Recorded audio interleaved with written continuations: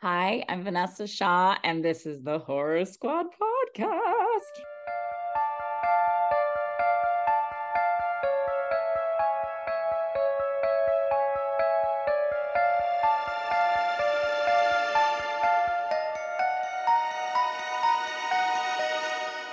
Hello, welcome back to the Horror Squad podcast. This is episode number 299. Tonight, we're talking about 2023's Exorcist. Believe we're currently in theaters.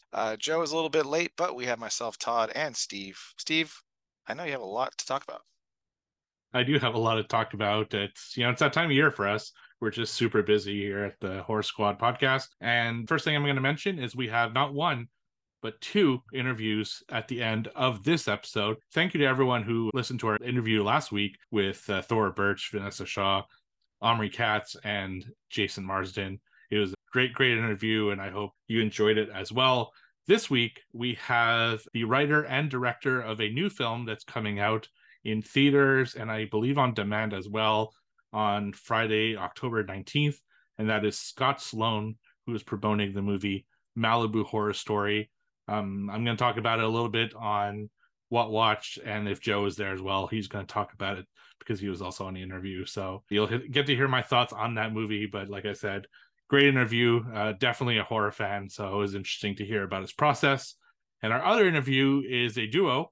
It is Ms. Diamond Wigfall and Buster Pants, who are a drag queen and a drag king. They are promoting a new show that they're doing based off The Shining. It's a shadow cast, kind of like what they do with Rocky Horror Picture Show. And they're also going to host our event with, the cast of that Halloween movie that we can't talk about with Thora Birch, Omri Katz, Vanessa Shaw, and Jason Marsden. Hocus Schmocus. That's right. It rhymes like that. Yeah. Blockus Clockus. Something like that. Yeah. So those are the two interviews. And speaking of the events, so thank you to everyone who showed up to our last event, which was over the last weekend with Ari Lehman. I know we did, Joe did at least the Q&A with that. So thank you to everyone who showed up. And the next event is going to be the event I just talked about.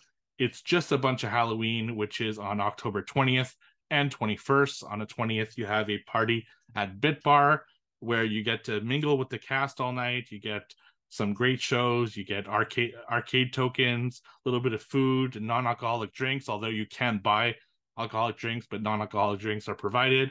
With the ticket also includes a shot with the four actors, a professional shot with the four actors. So that alone, is worth like $200. So definitely pick up tickets. It's just a bunch of Halloween.com, and you're able to do that. And on the Saturday, on the 21st, we are at the Salem Commons, and you're able to pick up autographs or selfies or a group shot with any or all of those actors we mentioned. All the tickets for that are also on the same website. It's just a bunch of Halloween.com. So definitely worth your while. It's the first time that they're all together in Salem, Massachusetts since 30 years ago when they did the movie. So pretty incredible event there. Definitely check it out. I will be there as well. Joe obviously will be there. So that's should be fun to meet all of you guys. And then finally, we have another event on Saturday, October 28th. It's a signing, a full costume photo op, and a Q&A followed by a showing of Freddy vs. Jason. That's with Douglas Tate, who played Jason in Freddy vs. Jason for the final scene where Jason's coming out of the water with the head of Freddy Krueger. He has that costume that he's going to do for the photo op with a mold from the original mold from the movie of Freddy's head. So you can do all of that. The signing is going to be at Silver Moon Comics, and the photo op as well. Then the movie is going to be at Cinema Salem. And we also have an interview with Douglas Tate on next week's episode. Absolutely great interview. He's got some great stories, how he almost became both Michael and Jason and just lost out on it the last second, but then still becoming like both of them in different forms. So great guy, great interview. So check all of that out. Whew, that was a mouthful. A lot going on in October. Yeah. How was your last week? I know you weren't there last week. You feeling better? Did you do anything fun? No, I came down with the stomach flu, so I was out for a little bit. That thing really kicks your butt no pun intended, coming out both ends and everything. But I guess I can give my thoughts on Saw X.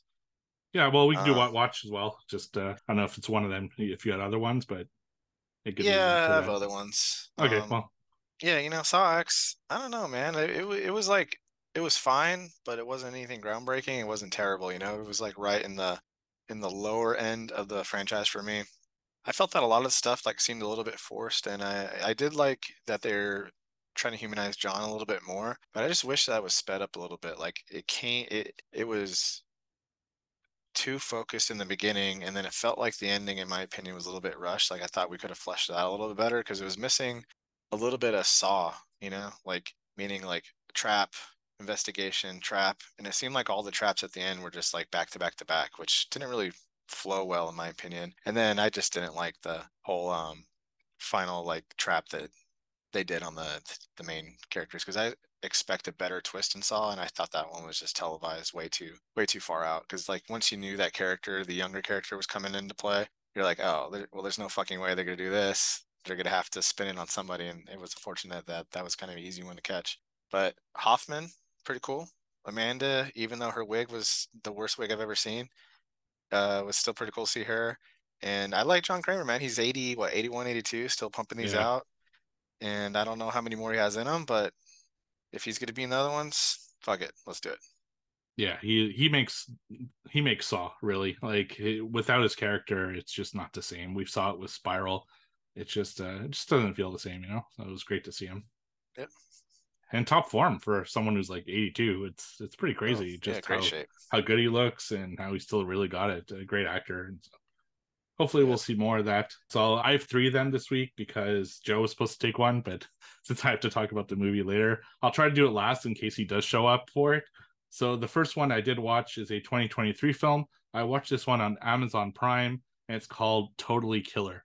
So this is the story of a killer, and he kills women on their sweet 16 by stabbing them 16 times and kind of is a serial killer in this town. And then years later, the killer strikes again and kills the main character's mom, still stabbing her 16 times. They're not really sure why the killer is back, but she has a friend who has a time machine, of course, very convenient.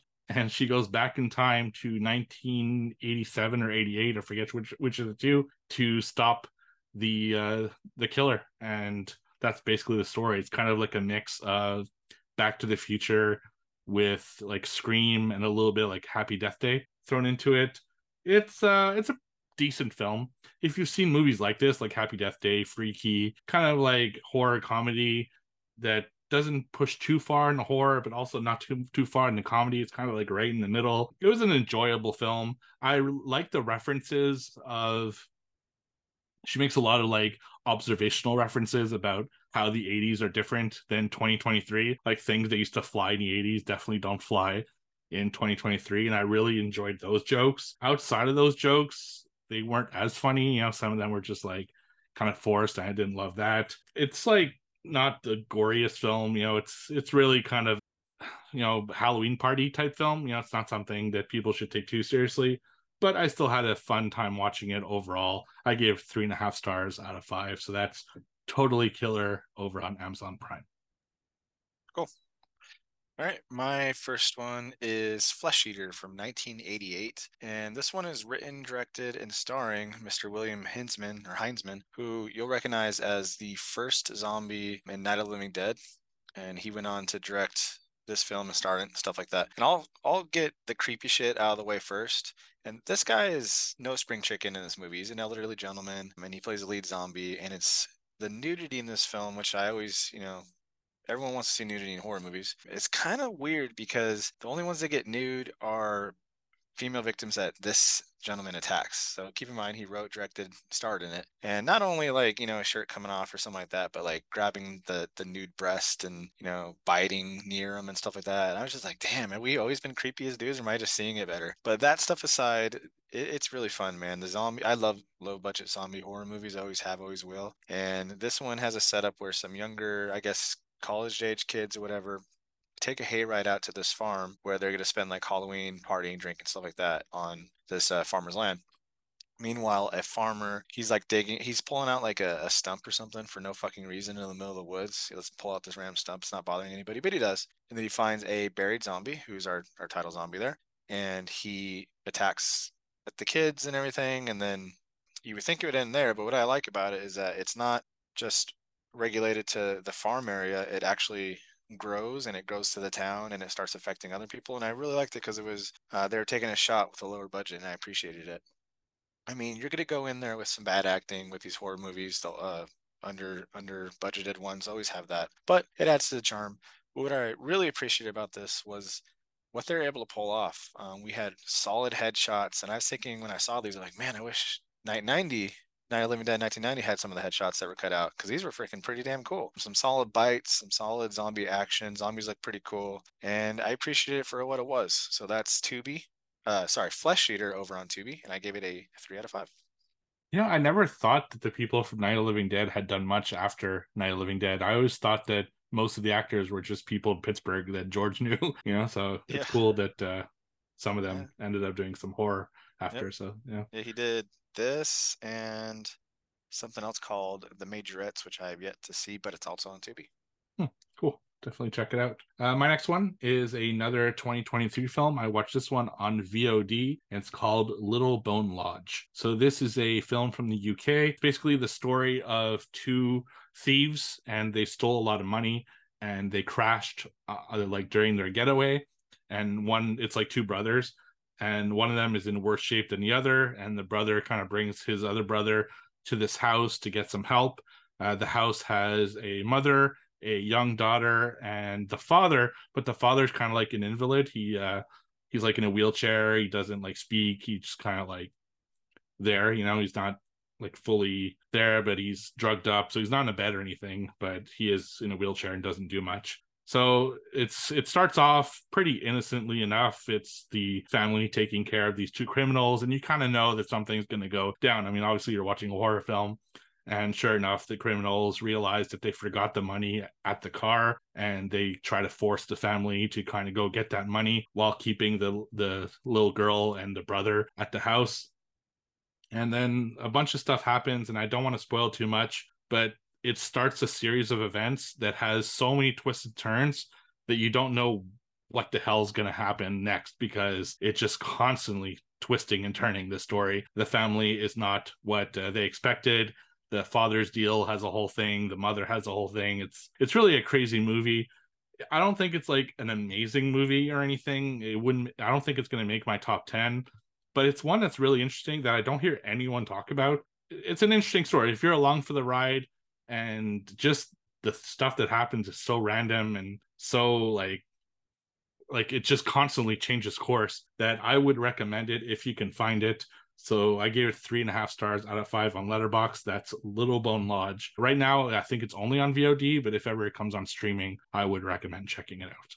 It's funny because Little Bone Lodge is also the code name me and my wife have for the bedroom. My next one is 1976 Massacre at Central High, and I want people to watch this movie. It's over on Tubi, and I don't want to spoil it too much because I think it's a really interesting, smartly written film, and it has zero right to be, and I don't think it was intended to be such. But it's about a high school, and a new high school student comes to the new school, and he knows a guy there, and it's unknown why he transfers schools, but he does. And he goes to his friend that he made previously, and the friend's like, hey man, like, me and my friends, we're the kings of the school, we fucking run it, just fall in line and hang out with us and you'd be cool. Unfortunately for this group, the new kid doesn't like being a bully because he figures out that like these guys are the kings of the school because they bully everyone relentlessly. I'm not talking about like, giving wedgies and slapping the books down, things like that, which they do, but attempted rape, assault, vehicular assault, things like that, almost killing people. It's like obviously stuff that goes way too far. And I hate bullies naturally. And this just like takes it to another level. So he's not cool with it. He's like, dude, why the fuck do all of us, why do you guys take this stuff? He's like, well, what are we going to do? Stand up to the bullies? And that's exactly what this guy does. His friend, though, meanwhile, is like, hey, man, like, come on, stop rocking the boat. We have it made here. He's like, dude, you used to be cool, but you're just a fuckhead. Like, I'm not in your group anymore either. So his friend group tells the guy, like, hey, if the new kid doesn't get along, we're going to fuck him up too. And he doesn't care. So he starts standing up for the bullied. He starts helping them out, making friends, making alliances, things like that, standing up to them until the bullies catch wind of it, and they end up kind of breaking his leg and giving him a severe limp in the process. So now he's like, fuck it, gloves off, and he decides to take the traditional slasher route and start killing them in ways that makes it look like it's an accident. Where it gets into like the smarter writing is, I don't know, the message is a little bit convoluted here. And the way I mean that is that bullies are wrong, right? And these guys are fucking heinous. But as soon as they take their foot off the throats of these bullied people, those people rise up to be bullies themselves. And the message in the movie is like, we were heavy-handed because everyone needs to have control over them, or they turn into monsters themselves. I don't know if it was intended by the filmmakers, honestly, because there's a lot of low-budget stuff in here. The acting is fucking questionable at times, but that's the message I got from it. And if it's how it was written, cool. If it was a happy accident, that was awesome too. Kills are awesome. The plot is cool. The ending, a little dramatic, but I still liked it. And that's The Massacre on Central High. I gave it a 4 out of 5 over on Tubi. Very cool. All right, so my last one this week is a 2023 film that comes out on October 19th. It's the one that we have the interview with the writer and director Scott Slone in at the end of this episode, and it's called Malibu Horror Story. So this is a found footage film. It starts off kind of like a true crime documentary where these 3 college students, they go into the desert and they find this cave, and they're kind of filming this whole process. And all 3 of them disappear in this cave, never to be found again. They kind of explain how that happened, how they found the footage. They show a little bit of the footage and stuff like that. Story takes place years later, and this group of college students want to make a documentary about that event. So they bring a crew to that same cave and try to figure out the mystery of what exactly happened at that site. So they end up like showing kind of the full footage of what happened to those 3 teenagers in that cave, as much footage as they have, and then the stuff starts happening to the documentary crew kind of the same way it happened to those 3 college students. I don't want to say too much more than that, but it's basically a found footage film of people investigating murders that happen in this cave. So I think that this is an interesting film. It's really got that true crime feel. Usually sometimes in some of these movies, they don't capture the true crime feel. It feels like it's fake. But this one felt like I was actually watching a documentary. And at times I felt like it was a documentary. That's how good that was. And once we finally get to kind of the horror part of this, because it does take quite a bit of time to get to the horror part, they do a lot of like telegraphing and explaining of what the story is before they get to that. It's actually pretty good. The scares are solid. The creature design, I won't say what the creatures are, but the creature design is actually really good. Better than I would expect for kind of an indie film like this. And I enjoyed a lot of it. I will say that the second half of the film isn't as fun as the first half. It does get a little like tiresome because with found footage films, you get a lot of people just going into the cave, just talking. They put like this infrared camera on a lot that you're like, okay, they've used this trick so many times now and nothing's happening with it. You know, it's not like they used it once or twice and something happened. So that was kind of annoying. But I still think if you like found footage films, it's definitely a worthy watch. So I personally gave it a 3 out of 5 stars. I haven't ranked it on Letterboxd yet because I can't, but once I can, I will give it that. And Joe has joined us, and I know he watched this as well because he was on the interview. I gave the synopsis and everything. So what did you think of Malibu Horror Story? Yes, and hello, everyone. Steve, Todd, always a pleasure to see you. And our beautiful listeners, of course, out there. Malibu Horror Story. Yeah, overall, I thought it was pretty decent. There's definitely some issues here. It's definitely low budget and whatnot. But I thought it was like, a decent like one-time watch. I don't think it's anything like that I would probably revisit. But I think if you're into found footage, it's pretty solid. It starts off, I really love like mockumentary style type movies. So I thought that was like pretty cool. It reminded me of, I said this to Steve, it reminded me of the Outwaters, but in a much better way. Cause I hated the Outwaters, but I thought this was like a much better version of that style movie. So yeah, I really liked where they ended up going with it at the end. I thought it was like a really interesting sort of approach that they did that I haven't seen too often. So yeah, I dug it. And the fact, like, you'll hear it in the interview, but the fact that it took them 10 years to make, I thought was really, really interesting. And just the process of, how indie filmmakers kind of, have the struggle really of making a movie and stuff like that. So which you'll hear in the interview. So that's good tease for the interview. But overall, yeah, I thought it was pretty solid. I'll also give it a 3 out of 5. I thought it was pretty enjoyable. 10 years is a big gap. Was that 10 years of filming? Like they had to try to maintain continuity over 10 years?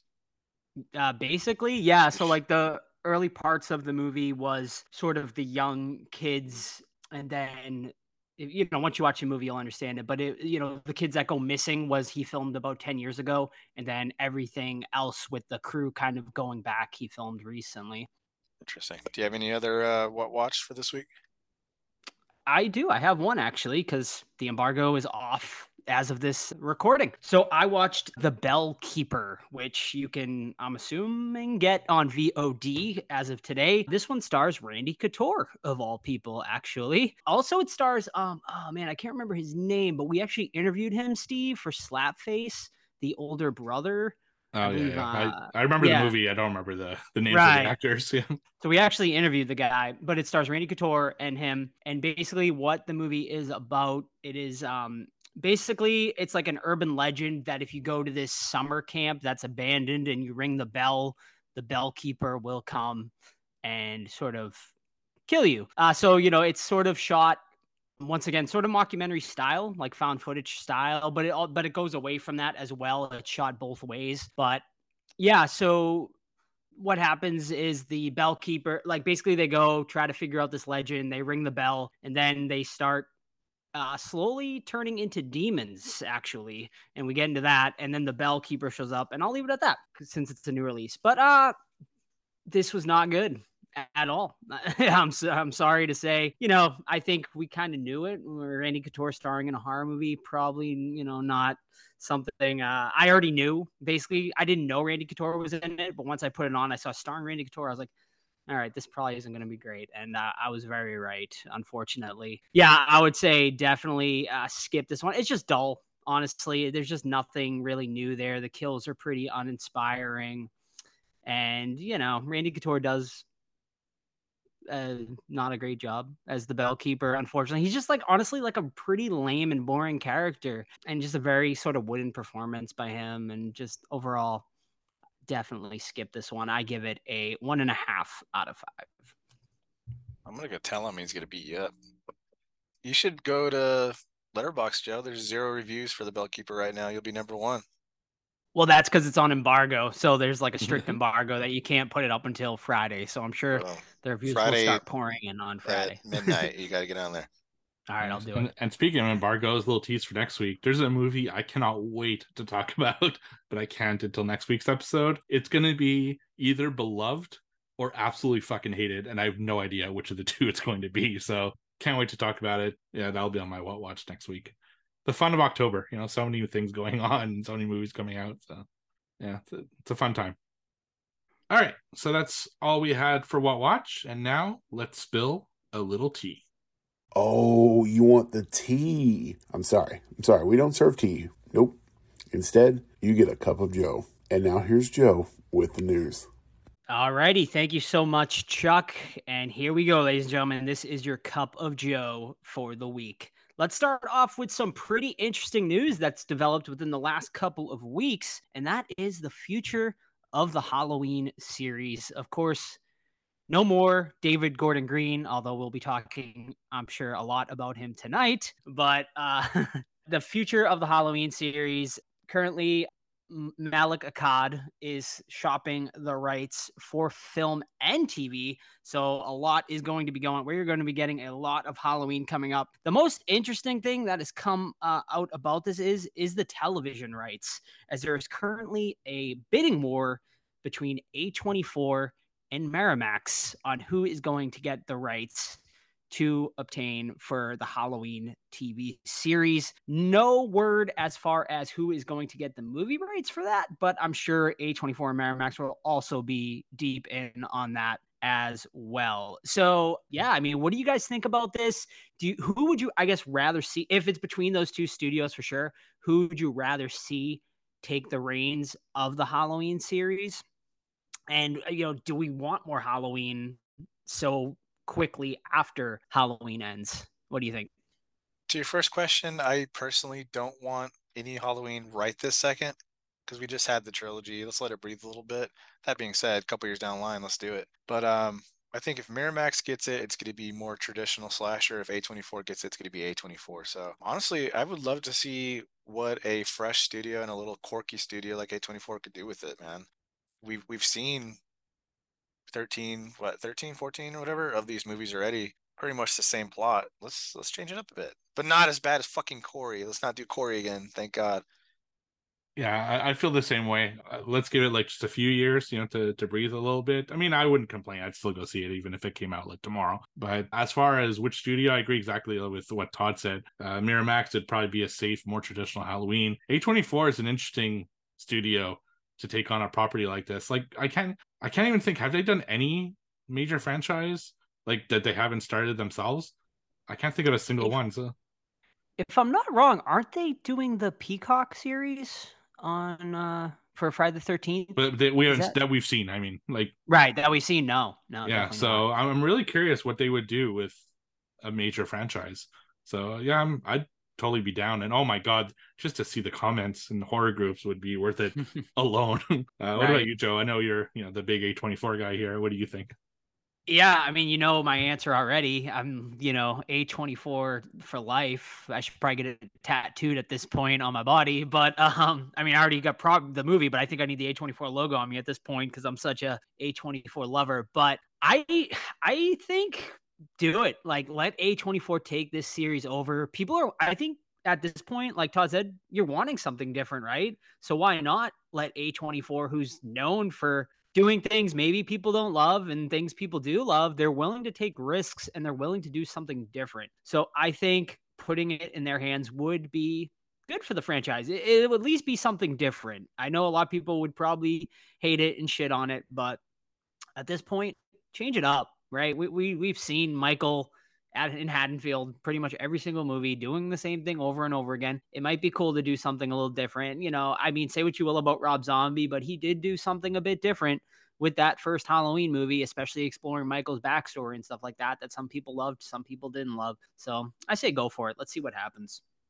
You know what I don't want though is I don't want a long drawn out TV show on Michael Myers before he kills his sister. Like I do not want to see him in third grade, second grade, something like that. I do not want to see him in elementary school. We don't need it. I don't need him like killing a dog or whatever. You know what I mean? Like I just hope they don't touch that. We know where Michael comes from. If they're going to keep it in the Myers universe, we are. It's like Spider-Man. We know fucking where Spider-Man came from. We don't need to see his like origin story every damn movie. So I think if they do that, I'd be severely disappointed. I think you kind of have to though, right? Especially for like a TV series, because TV series, are all about the long game and kind of, slowly progressing the story.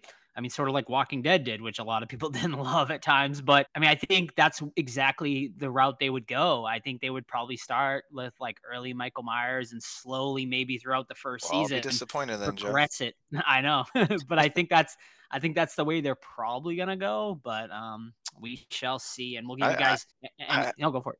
No. I'd rather have an aftermath, man. I think you do like a quick 1 to 3 episodes of like 1978 Halloween, and then you do the aftermath because I that's what I wanted to see in 2018's Halloween. I wanted to see. I know we kind of got that in Halloween Kills and Ends, I think, with like new sheriff characters coming in and like I want to execute Michael, no, don't, and that bullshit. But like I kind of want to see like what happens after he gets arrested if they go the route that he doesn't disappear like he does in part 2, which I don't know. The fucking timeline's so convoluted. Like there's trilogies here and here, and there's like I don't know. But yeah, I would hate to see young Michael Myers again, and I would love to see something after he gets arrested or disappears. Well, we shall see, and we'll definitely update you guys on any and all information regarding the Halloween franchise. All right, next bit of news, calling all Terrifier fans. Terrifier 2 is going to be getting a theater release coming up on the day after Halloween, actually, November 1st. And Director Damien Leone has announced a very special treat for you Terrifier fans, as there is going to be a special 2-minute sneak peek of Terrifier 3 for those of you who head to the theaters to see it. You will also receive an exclusive poster of Terrifier 2 as well. So you can check it out. Grab your tickets at any select theaters. I know around me, AMC is doing it. I don't know about anyone else, but I think Sam and I are definitely planning to go and checking that out. Are you guys interested in that, or are you just going to wait and watch? I'm sure the leak will end up online anyway of the Terrifier 3 footage. I'm not interested in the part 3 footage, but I am interested in seeing the theater. That'd be kind of fun. Sure. No, I'd watch it. It's just not coming out here, so I have no Okay. chance of watching it. Yeah. But I definitely would. And man, wouldn't it be funny if the Terrifier 3 footage is just like the bumper from Terrifier 2? You know, it's just like a big tease. Because I don't know when he would have filmed this, right? Like the actor strike's been going on for a long time. Yeah, it's weird. I don't know where he got this. Probably something from. Stupid. Yeah, I wouldn't. It's probably just Joe and Salem walking around. Exactly. Right. Yeah. Well, I mean, yeah. Well, I'll definitely for sure update you guys once I see it and let you know kind of what was out there. And I'm excited. I should mention too, the first 100 fans at each theater will receive an exclusive. It's actually a Terrifier 3 poster, so that's pretty cool. So you'll be able to grab that first 100 fans in the theater November 1st. Go check it out for you Terrifier fans, and maybe I'll dress as Art the Clown at my local theater if anyone wants to come down and make it a little extra fun. All right, next bit of news here is calling all Jasons. Is your name Jason? Well, if it is, Tombstone Pizza is doing a very special giveaway for Friday the 13th. If your name is legally Jason or Pamela or Crystal, you can enter for a chance to win free pizza. They are currently running the contest from October 1st through October 31st. You can head to tombstone.com/pizza for Jason. Who doesn't love free pizza? So do that, all you Jasons, Pamelas, or Crystals out there. All right. Next bit of news here is the Mothman. Have you guys seen the Mothman prophecies? Yep. Richard Gere. All right. Yep. Yes, Richard Gere. Yeah. One I think maybe would be a fun one to review at some point on this show. But the Mothman, of course, kind of came and went. I think was kind of would you call it a cult classic? I feel like there's a pretty decent fan base for it. But anyway, the director at a recent con did tease that they are currently developing a Mothman television series. So I think that could be pretty cool, pretty interesting. We'll definitely keep you guys updated on that. But I think that would be pretty fun. I do love the whole Mothman mythology, and honestly, something that isn't explored enough of. So Mothman, the television series, possibly coming very soon. Alrighty, just a couple more stories to get through tonight, and that is Toy Fair recently was revealed, and there is some really awesome stuff coming out. I will quickly go over some of the things here. Most exciting, I think, for Steve and Todd is the Day of the Dead toy line that is going to be coming out from Trick or Treat Studios. There is going to be based off several characters. Obviously, we are going to be getting Bub, but also some of the human characters as well is going to be involved in this. It looks really awesome. I don't know if you guys have seen the pictures yet, but being the big Romero fans you are, something you guys would pick up. Yeah, I mean, I already have the Bub from, what is that, NECA, McFarlane, something like that. But I would love to get the Joe Pilato one. That looks pretty cool. You know, if I were in charge of this line, I would do the alligator with the taped mouth. It's like a nice little, it's like accessory. A little Easter egg. You know? That'd be dope. Like if you get the Dr. Tongue figure, you get the alligator. But yeah, make like sure it's got to have the wrapping around his mouth too, just to please fans. Yeah. Here's one for Steve, as NECA has announced an officially licensed Vincent Price action figure for the collection there. It's going to come, obviously, it's going to be the Ultimate Edition, so it'll come with multiple heads, multiple hands, all Vincent Price. Pretty cool there. Also, you Terrifier fans, Terrifier 2 figures are also on the way from Trick or Treat Studios. You're going to get a little Pale Girl, a Sienna figure, and an Art the Clown, among other characters, so that is pretty cool as well. Also, I think one of the coolest releases from Trick or Treat Studios come this year is the iconic Texas Chainsaw Massacre dinner scene. You're going to get all of the family sitting at the table along with a Sally Hardesty figure. So It's a that is must buy pretty. for me. I agree. That thing is 100%. pretty badass. I think one of the coolest things released at Toy Fair for sure. Also, for you Goosebumps fan, they're releasing a Goosebumps line, Haunted Mask, Slappy the Dummy. That is also going to be coming from Trick or Treat Studios. There's also a Reagan statue coming that looks amazing from, I think, Iconic. Also, there is some Jeepers Creepers figures coming. There's a lot of great stuff coming this year. So definitely we'll keep you guys up to date on that. Check our Instagram stories. I'll probably be posting some of those on there. Also, a Chucky board game is coming as well, where you can battle Chucky. That is also going to be released by Trick or Treat Studios as well. And yeah, we'll leave it at there for tonight. So that is going to be it for horror news this week. Thank you. Sweet. All right, trivia. So we are officially in quarter number 4. So we're starting at zeros. However, the up-to-date year list is in. Now, it took me about 3 months to calculate this. I had the AI running it back and forth, but here it is. Joe in the lead, 63 total points, but I'm right on his little butthole with 62. Steve at 59. So it is any man's game. Quarter number 4 is going to be deep. It's going to be hard. It's going to be frantic. It's going to be fierce. Someone will walk away with the title. Will it be me, 4-time champ coming up? Or will it be a new person? I don't know what to call you. I was thinking of something, but well, two things guys. Before we start trivia this week. Number one, it's cool that we each won a quarter. So that's, I think, the first time that ever happened. Number two, because you weren't there last week, you haven't given us our punishment film that we need to do because you won the last quarter. That is true. That is very true. Thank you for reminding me, which you guys have as of, I think, yesterday or 2 days ago I gave it to you. But the film you guys will be watching is a little film called, well, let me ask you a question. Do you guys like dinosaurs? Jurassic Park, Jurassic World? Who doesn't? Okay. How do you feel about prison movies? Cell Block 99, Women's Prison? Don't love most of them, but how about 2023's Dinosaur Prison? Currently streaming on Tubi with 3 total reviews on Letterboxd. Enjoy Dinosaur Prison, directed by Mr. Tyler James. Excellent name. Excellent name. I'm ready. Yeah, thank you for choosing that one. If it doesn't have a dinosaur in prison, I'm gonna be upset. So you actually gave me 2 choices, and you decided to go with this one. I actually watched the other one today. Why? That's not how it works. He's a glutton for punishment. And it was awful. So which one was it again? The title? I'd have to check my Letterboxd. Something stupid. Yeah, definitely. The Legend of the Lizard Man, 2023. Oh yeah, that's right. 112 minutes. It's based on a true story. So yeah, there you go. But yeah, trivia was pretty crazy. Joe was commanding. He had back-to-back quarters with 24 points apiece and kind of shit the bed quarter 3 with 15. Your best, Steve, was quarter number 2 with 30. My best with quarter number 2 with 24.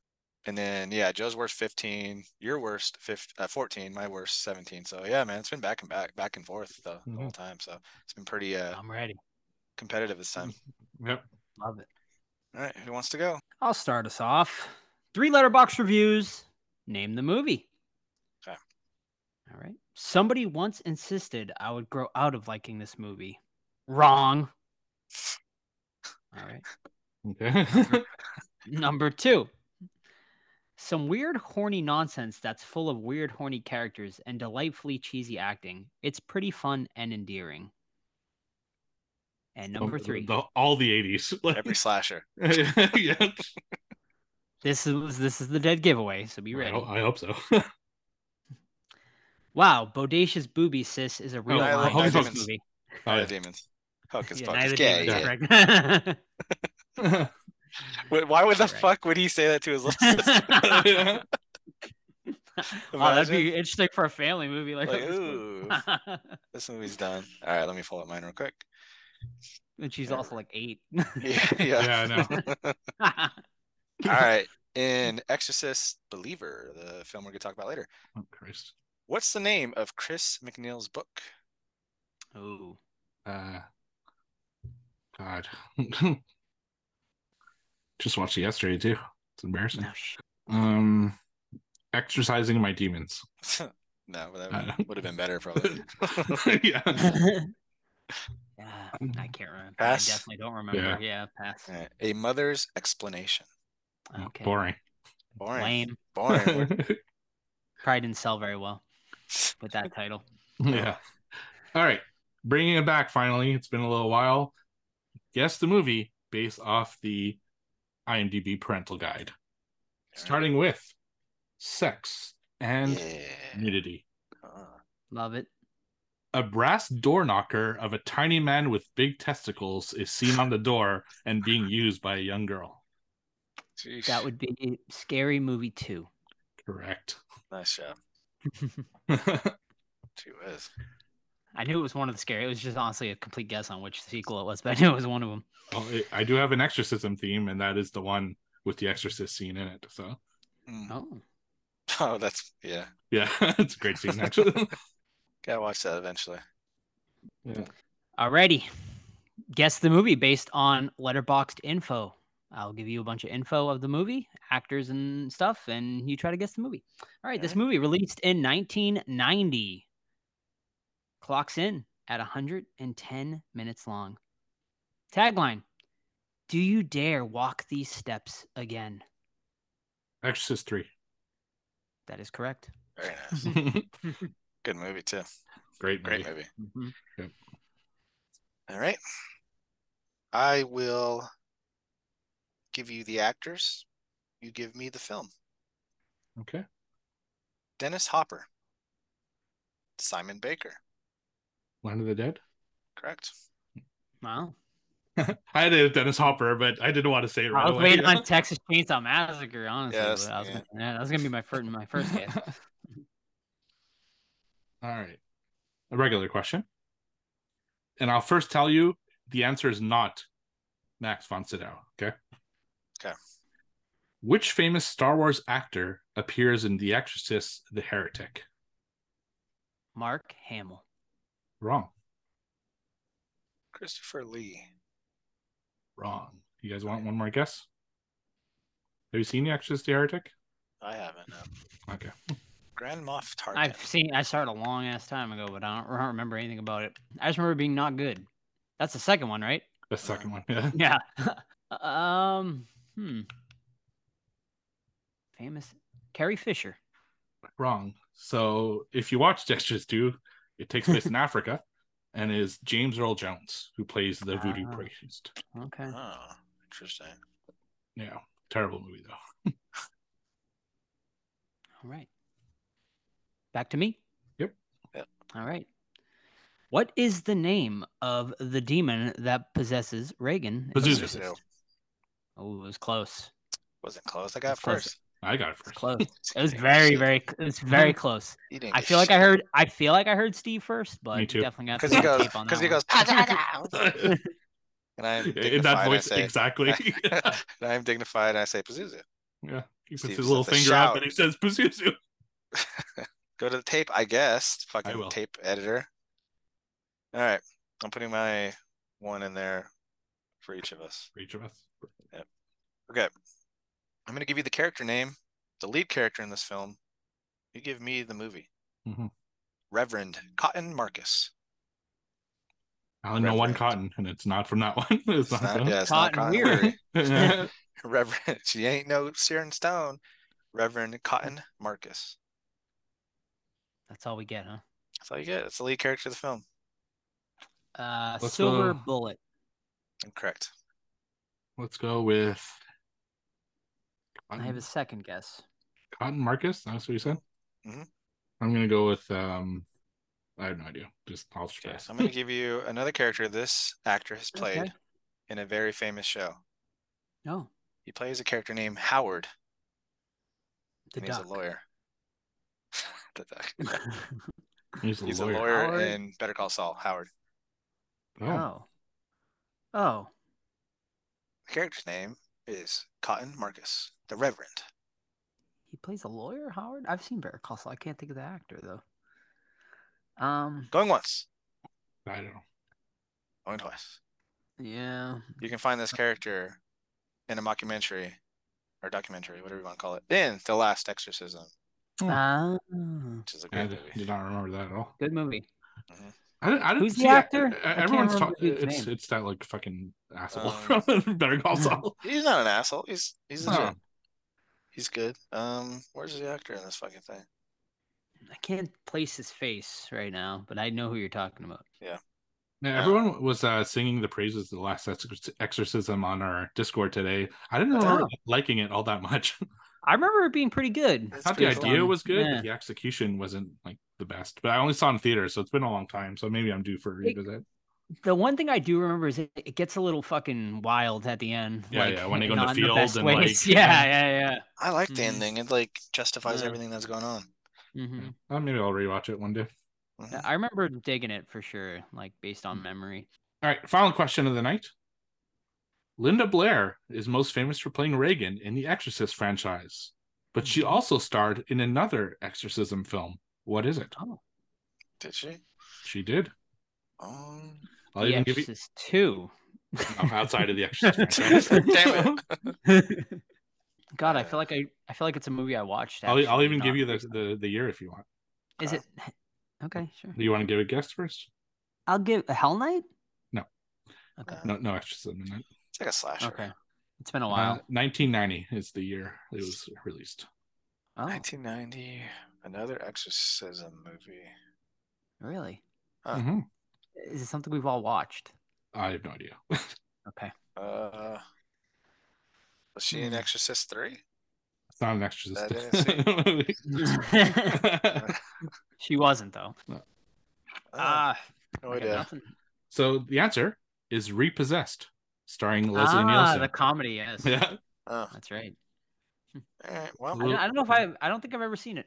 Yeah, it's Leslie Nielsen, exactly like what you would expect. I do like Leslie Nielsen, so Yeah. big fan of the Naked Gun movies. Mm-hmm. all right. So, possible 3 for Steve, possible 2 for me, 1 for Joe. First game is in the bucket. Now, Exorcist. Ooh, Believer. yes. Directed by David Gordon Green, came out right now. It's currently in theaters, 2023 release, obviously. And we start off in a foreign country, and a photographer and his wife, who is pregnant, are being tourists.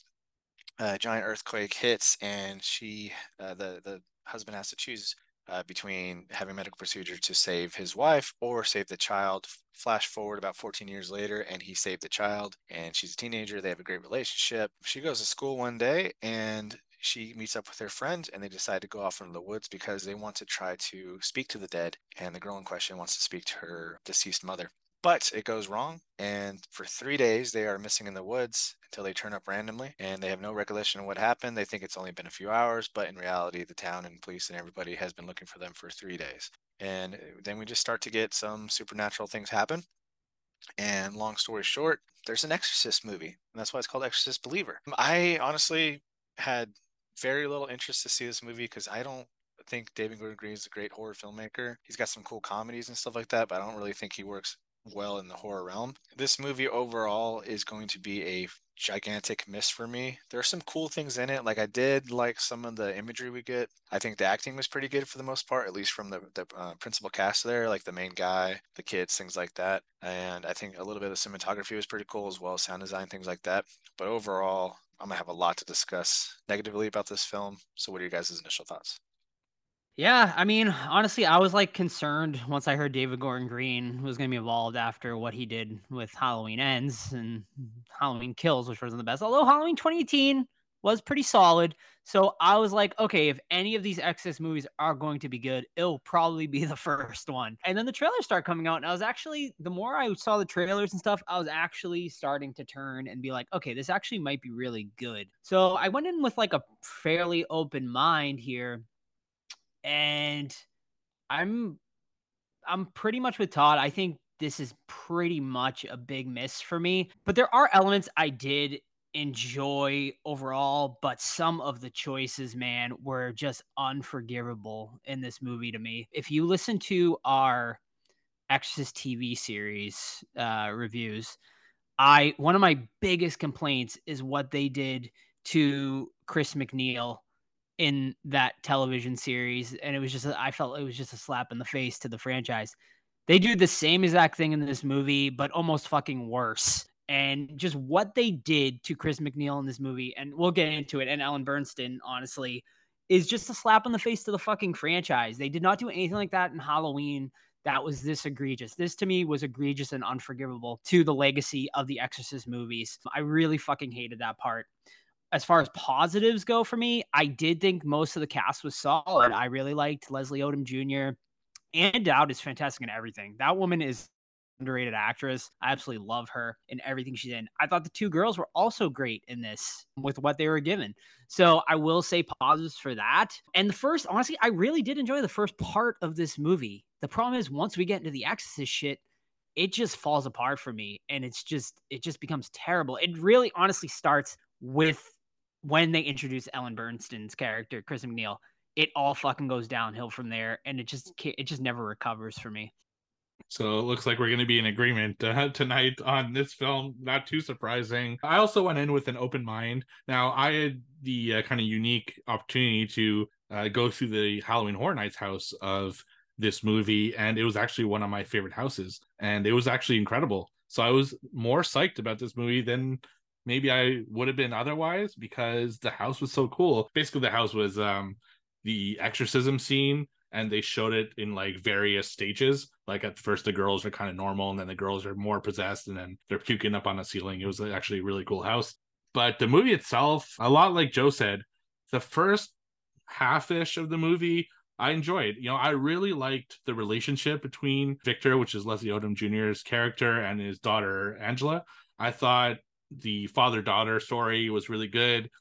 She was creepy, man. She was just like creeping on him at some certain points. Like there's a scene where she's like, she leaves the room, and then all of a sudden she's back in the room, just like being super odd. I like the story that they kind of disappeared, didn't know for how long. They thought it was only a few hours. It actually been 3 days. Like there was a lot going for it early on. And I thought, okay, this is an interesting take on how the girls get possessed and stuff.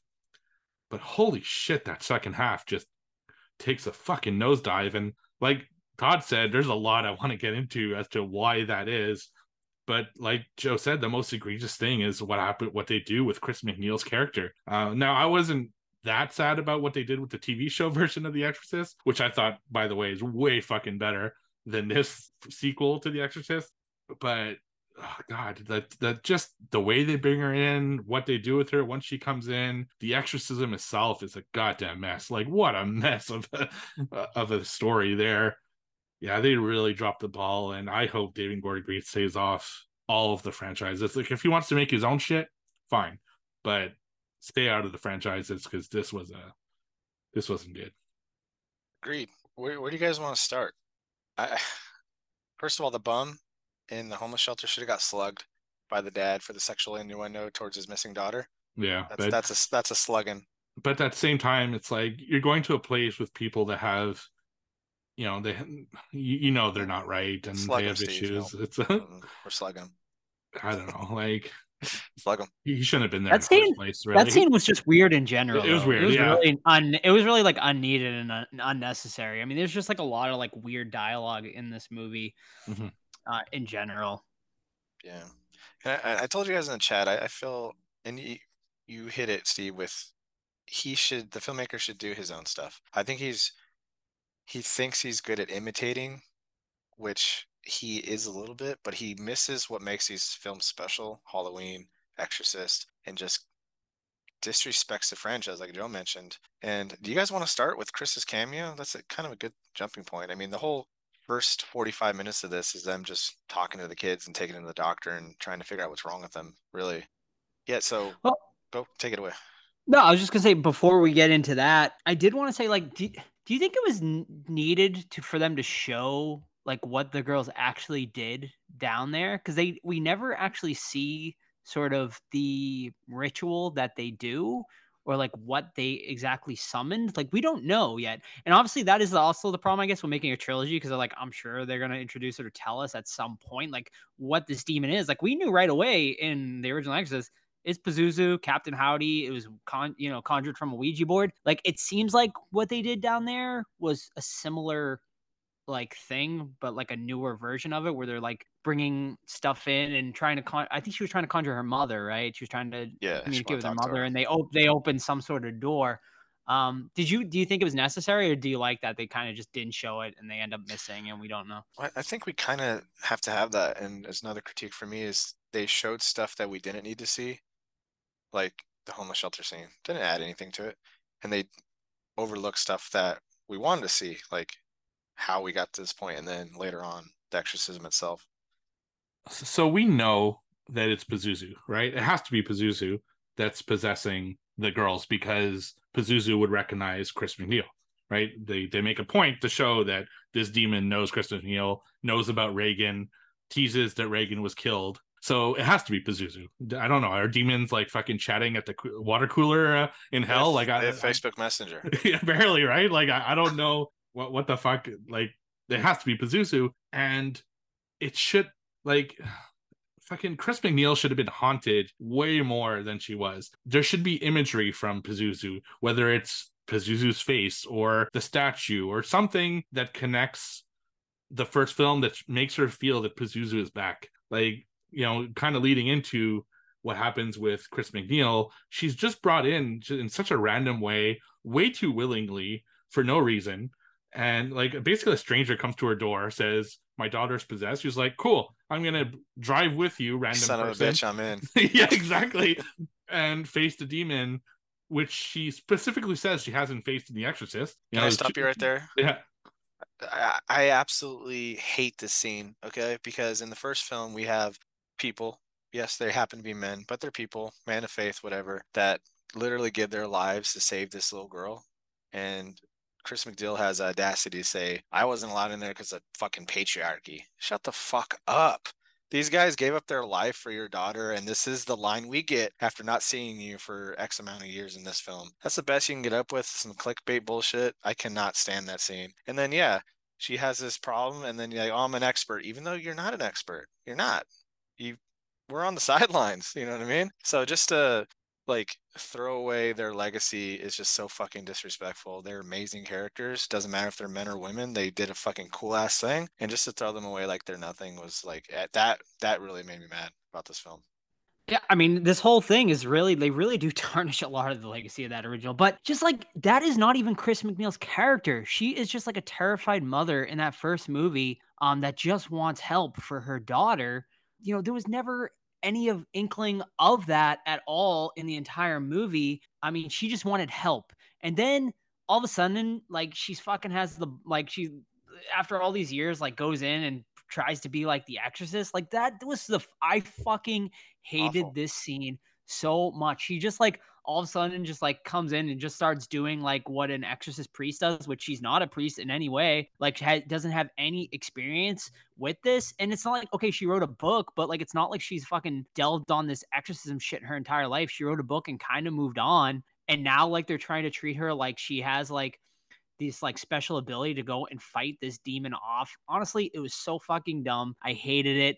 And then it just didn't make sense. And then for them to just fucking spit in the face of that character and the legacy by having that character, granted, a cool scene, like with her eyes getting stabbed out, but do it to a different fucking character. Don't do it to the legacy character that you were bringing back, that in the trailer, honestly, Cheese was going to be like this big sort of savior or at least help of the movie. And literally you dispose of her in a matter of like 2 minutes of screen time. You know, I hope she got paid well for this movie and she made a lot of money, because holy shit, like I can't believe, honestly, I can't believe she agreed to come back with the way this script was written. I know they did this whole emotional bullshit that we'll get into later with Reagan and whatnot, but yeah, Let's get into really disappointing. Let's get into that now. Chris says that she hasn't seen Reagan in X amount of years because Reagan was mad about her writing the book, and then she can't see her ever again because her eyes have been gouged out. Really, David Gordon Green, this is the subtlety that you're putting into this movie? It's so fucking lazy, and I cannot stand it. Was it a shocking scene? Yeah. Was it cool? Was it brutal? Sure. But then she's gone, and she does not come back. And I'm like, what? Such a wasted opportunity of a legacy character. You can't bring back the guys. You can bring back Chris or Reagan, but this is what you decide to do with her. You have a stupid ass throwaway line, and she gets disposed of within 10 minutes of her screen time. It's like, wow. Yeah, the whole thing was an issue. So, David Gordon Green, please pull up a chair. I'm going to tell you how it was supposed to be done. You have Chris McNeil. Hold on, let me get his notepad out. Yeah. There you go. He's ready. You have Chris McNeil have dreams that Pazuzu has come back. You have her see visions of the two little girls, so that when Leslie Odom Jr. does show up to the door, she's already expecting him. because she knows that Pazuzu is back and she's the only person who might have the resources, not herself, but has the resources to maybe fight back because she's kept in contact with people who have done this over the years. And it should have been the fucking priest from The Exorcist, the one at the end who kind of like does the last rites to Father Karras as he's passing away. That's how they should have brought this whole fucking story together. This whole just showing up at the door and doing nothing, just trying to do the exorcism herself immediately. Like she walks into the door, she's like, time for an exorcism, bitch. And she just goes up there alone and then gets stabbed. Good. And then we don't see her for the rest of the movie till the end. Absolute fucking waste of that character. Oh my God, I was so mad. And from there, it didn't get better. It didn't get worse because that was really the kind of peak of the shit. But I think it gets worse personally. Really? Yeah. And this is like way at the end of the film, but the whole "we have to have hope" monologue, I was like, shut the fuck up. The 13-year-old girl, 14-year-old girl was just fucking dragged to hell because you guys fucked up. And then this is like, we have to have hope. Shut up. Just shut up, David Gordon Green. Be quiet. Him and his whole writing team, just stay away from it. Go to comedy. Stay away from this shit. Or hire Steve to fucking give you notes. I don't know. Yeah, it was so bad. Okay, so enough about Chris McNeil because it's just going to piss me off more. So how about we get into the second half of this movie? So this is where the girls start exhibiting more behaviors of exorcism, of being possessed, and then get into what is kind of an exorcism, but also not. I don't know. It was super weird. I don't know. Like the Exorcist fucking stays in the car for half the fucking He's time. Fucking like, nah. Yeah. It was such a weird scene. Like there's so much going on. There's multiple characters. There's a earth healer, and then there's a Catholic priest who doesn't want to do it, and then there's other people because it's two families it's just a fucking weird scene overall. What do you guys think of it? Well, it was a shame that we didn't get more of the actual priest in this. I know that's what we all wanted because, especially you, Steve, with the religion horror, you love that. And we see a scene where he goes to like the big boss man, and he's like, no, you cannot do an exorcism. And then he goes to the family, he's like, hey man, I can't do an exorcism. But my girl over here that maybe wanted to be a nun, but she's a nurse, she knows all about it. You're in great hands. And that's what they go with. That is what they go with in this movie. A person that might have been a nun at one point in her life, but it's 40 fucking years ago, and she's a nurse now. They're going to read from the Bible with a bunch of random people. I don't even fucking know who they were, honestly. Yeah, so I think what they were going for here is that, any religion can perform an act. Like, let's not just like focus on Catholicism. Like, let's bring in these sort of other religions there. I don't even know what that other family was. Were they Christians or something? The father was a minister or something like that. Yeah, they're Christians. I'm not really sure.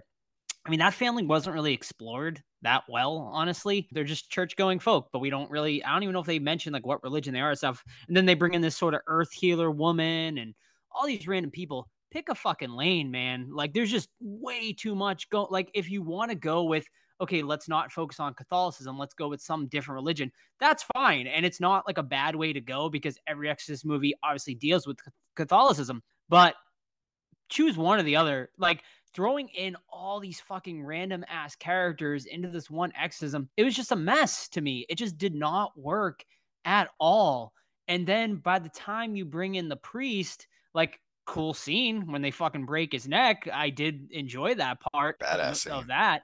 That was a great scene. That was one of the best scenes in the movie, honestly, to show, like this demon is not to be fucked with. But at that point, it's just like everything else is just such a fucking mess here. So yeah, I just think it was just they like had an idea, but to me, it just did not work at all. It might, in theory and on paper, it maybe sounded good, but once it was executed, it was really just an absolute mess for me of an Exorcist scene. But I think I'll give credit to the girls here, and I will say positive. I think they're great. Like I really thought they gave great performances of being possessed. But let's get to we'll get more into it. But man, like think of The Exorcist and how fucking scary some of those scenes were. There's just nothing here that's memorable. You think back to The Exorcist, you have so many memorable moments of masturbating with the crucifix, which was fucking crazy at the time. The backwards head turning scene, Your mother the sucks the cocks in hell hell. that your mother sucks just really fucking crazy and disturbing stuff.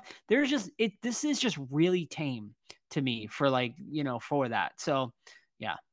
Yeah, there's nothing memorable in this. I mean, I love the preacher neck snap because he's like, oh cool, the hero's here. He's gonna save. Nope, his head's fucking snapped off. I'm like, awesome. But the original is like calm escalation that keeps getting worse and worse and worse until all literal hell breaks loose and you just can't fucking even focus on what's going on because it's nuts. This movie is just like, all right, we have a demon face behind the dad. That was creepy.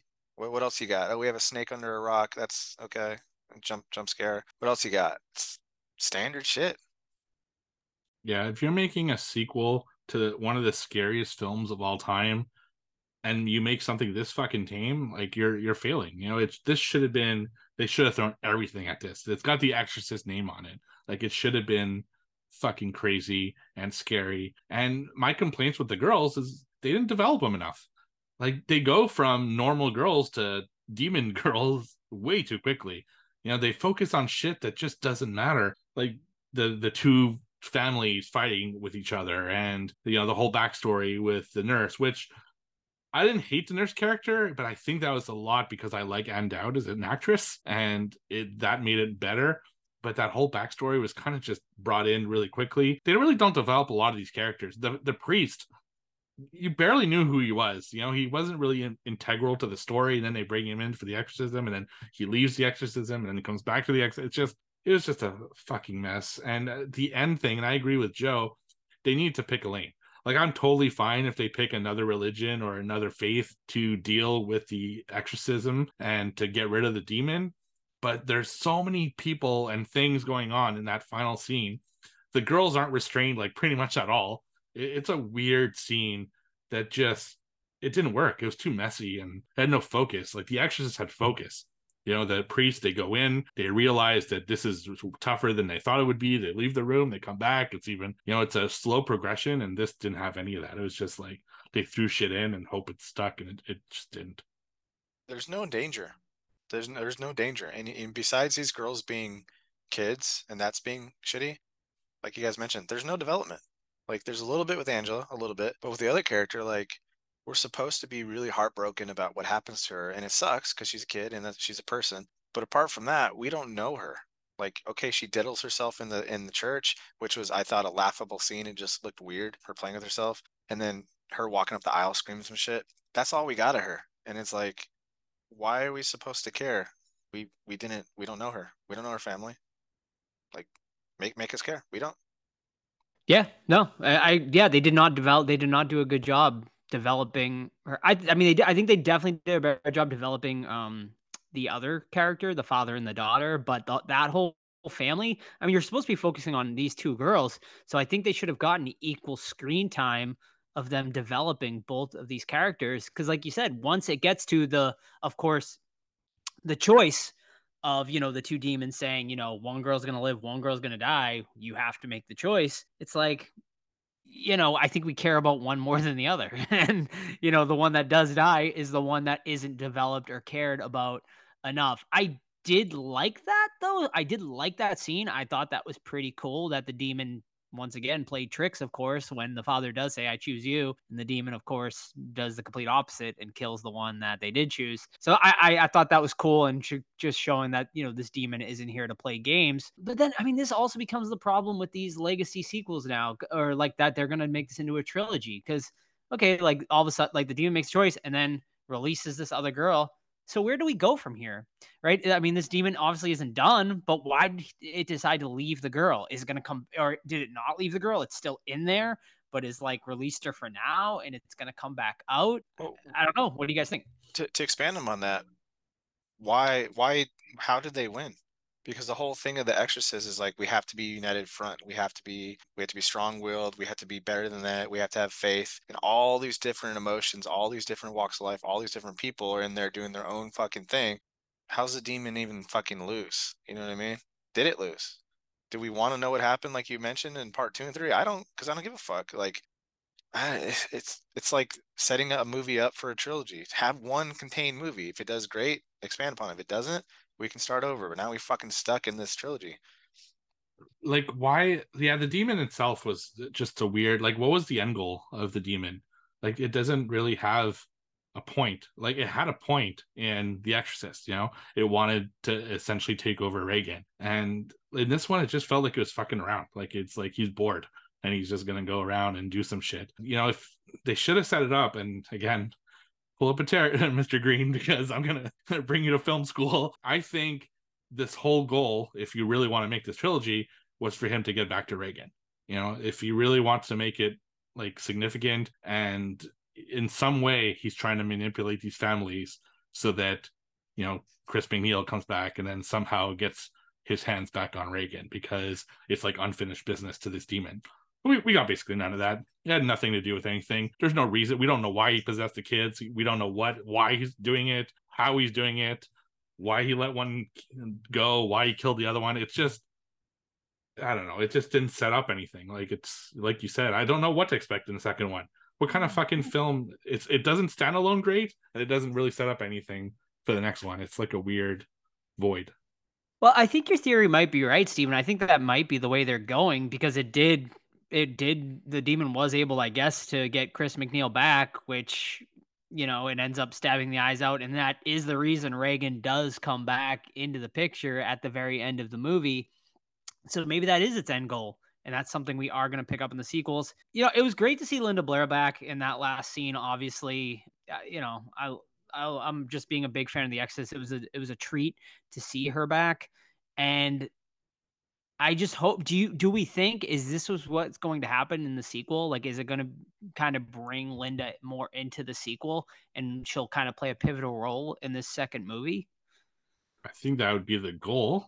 They didn't do a good job of setting that up at all. That's really like all that whole Telegraph said. The movie doesn't do this. This is just me saying I want this, essentially. And knowing David Gordon Green, that might be the end. That might be the fucking end of Reagan and Chris. Like, happily ever after. Let's move on to my own shitty characters, Corey, and that'll be the legacy of this new franchise. So I don't know if that's what he's intending. That's what he should intend, but I don't know if that's actually what he's going to end up doing. Do they abandon this whole trilogy now with Gordon Green at the helm because it made $44 million on a $450 million budget, including the purchase? Or what do they do? No?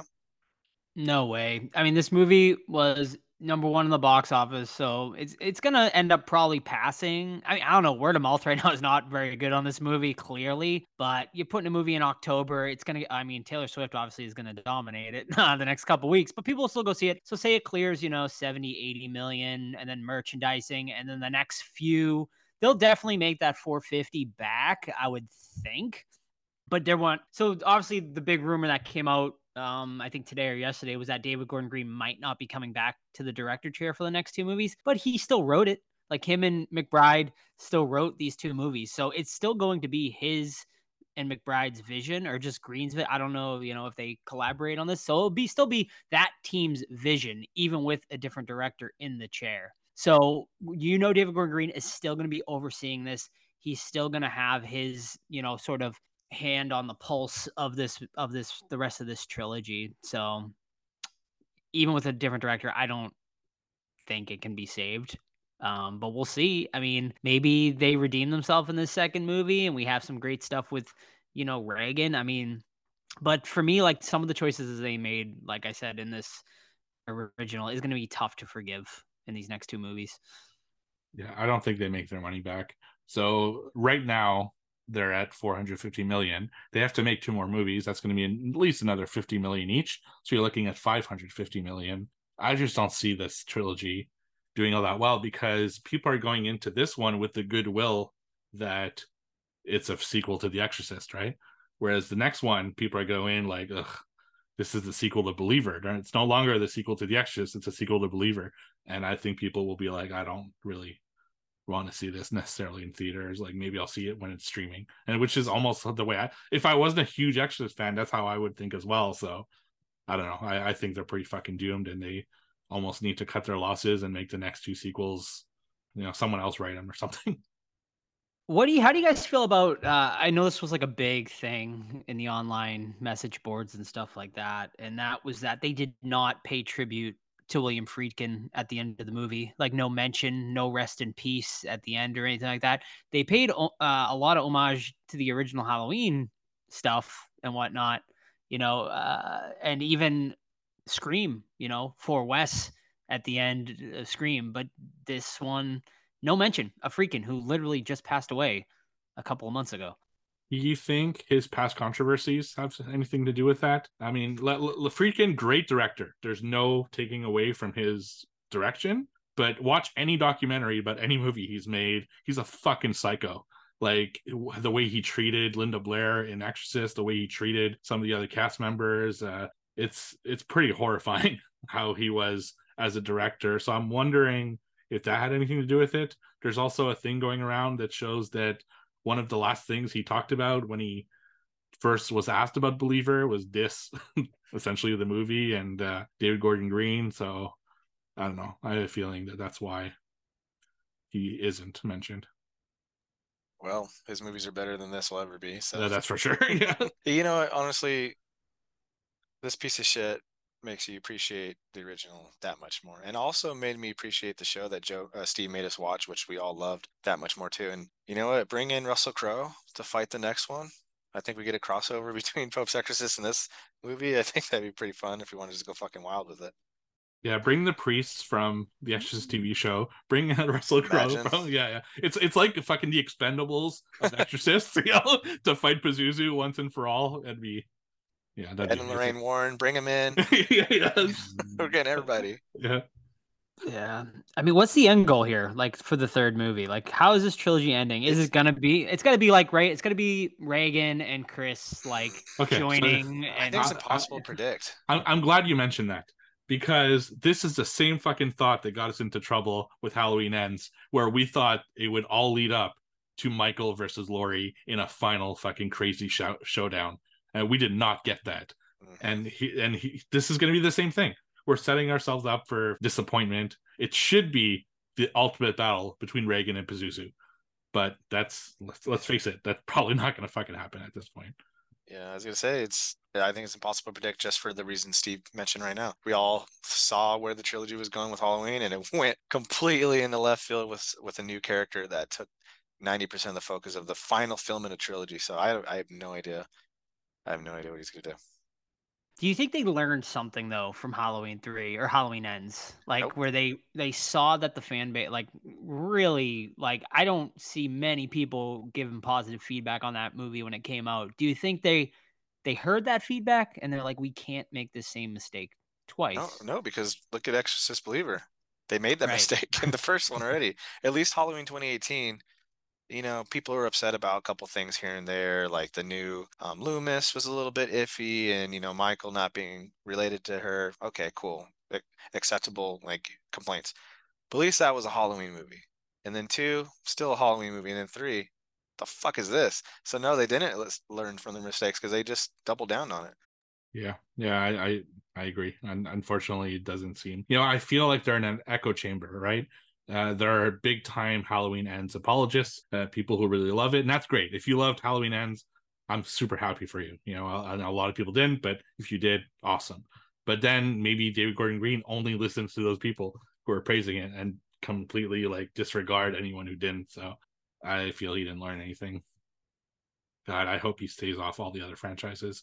I read something about Nightmare on Elm Street. I was like, fuck no. Oh Lord, please. He's rumored for Star Wars too. Apparently that's not true, thankfully. Wow. Take him out of the hard. I mean, I think he's good in comedy, man. Like he's, I've been watching Righteous Gemstones lately. I really enjoy that show. Is legit.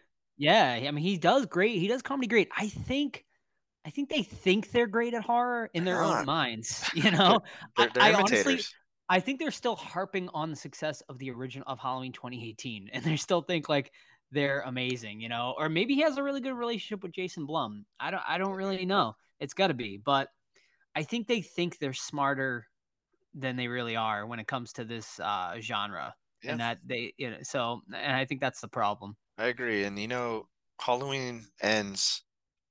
Take away Michael Myers from it, take away Halloween from it, and make it a fresh new story about this guy that gets labeled a fucking monster for accidentally killing somebody, and then it's a fucking cool movie. It's a cool movie, but it's not a good Halloween movie.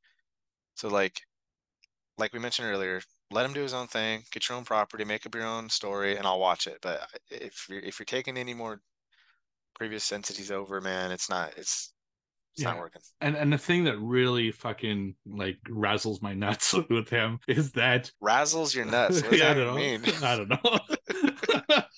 I want to find something weird to say with that. I'm Googling it. Yeah. Is that not only is he taking on these like big name franchises, right? Like the other Halloween that we got, right? At least it was self-contained.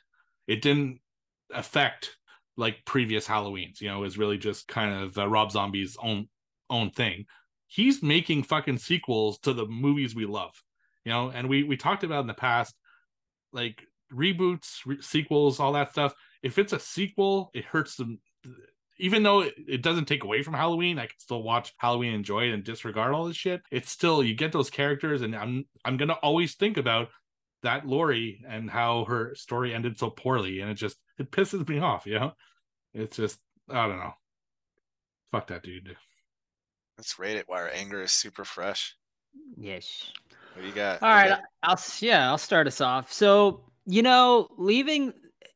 this was not a movie called The Exorcist, right, and it was just an exorcism movie, I think I'd probably like this a little more, and I'd probably would have given it like a 3 or something like that.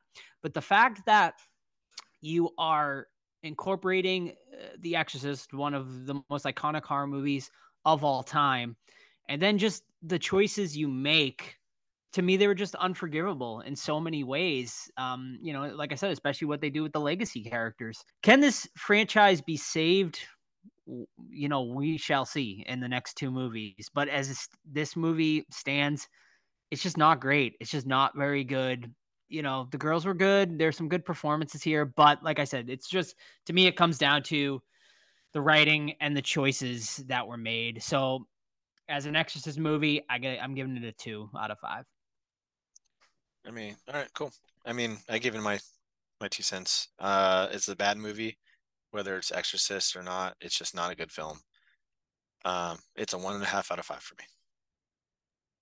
Yeah, I don't want to take away from Leslie Odom Jr.'s performance and the girls' performance and Dad's performance. There are some good things about it, particularly in the first half of the movie.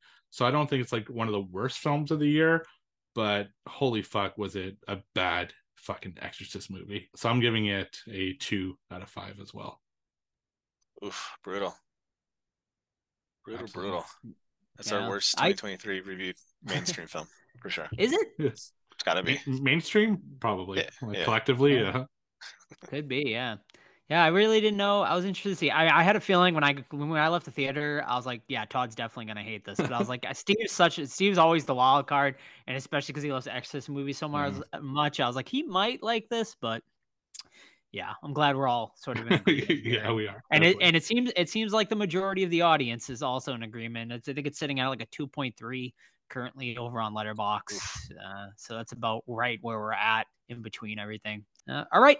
So I guess that is going to be it, guys, for this week's episode. Don't forget, stick around for not 1, but 2 interviews this week, as we have Ms. Diamond Wigfall and also Buster Pants, who came on to promote their upcoming event in Salem, Massachusetts, October 28th. And also they will be doing our event, our Hocus Pocus event as well. So stick around for that interview. And also director Scott Slone for Malibu Horror Story is also going to be on this episode. So stick around for 2 great interviews right after this episode. Next week, we are going to be reviewing The Haunted Mansion. I know Steve is ready to talk about that. I'm sure he has a lot of thoughts about that one. So, and honestly, I can't wait to pick his brain about that as well, to explore a little more of the Haunted Mansion mythology. So next week, check out The Haunted Mansion. It's currently streaming over on Disney+. In the meantime, you can keep up with the podcast, Facebook, Twitter, Instagram, Threads, X, whatever you want to call it these days. Just search the Horror Squad podcast. You can also email us anytime, the Horror Squad Podcast at gmail.com. But of course, the absolute best way to keep up with the podcast is our Discord, completely free to join. Just send us a DM through any of our socials or email us, and we will get you a link to that Discord, completely free to join. Excellent community over there. We got movie nights going on every month. We got events, we got meetups. So definitely keep up over on the Discord.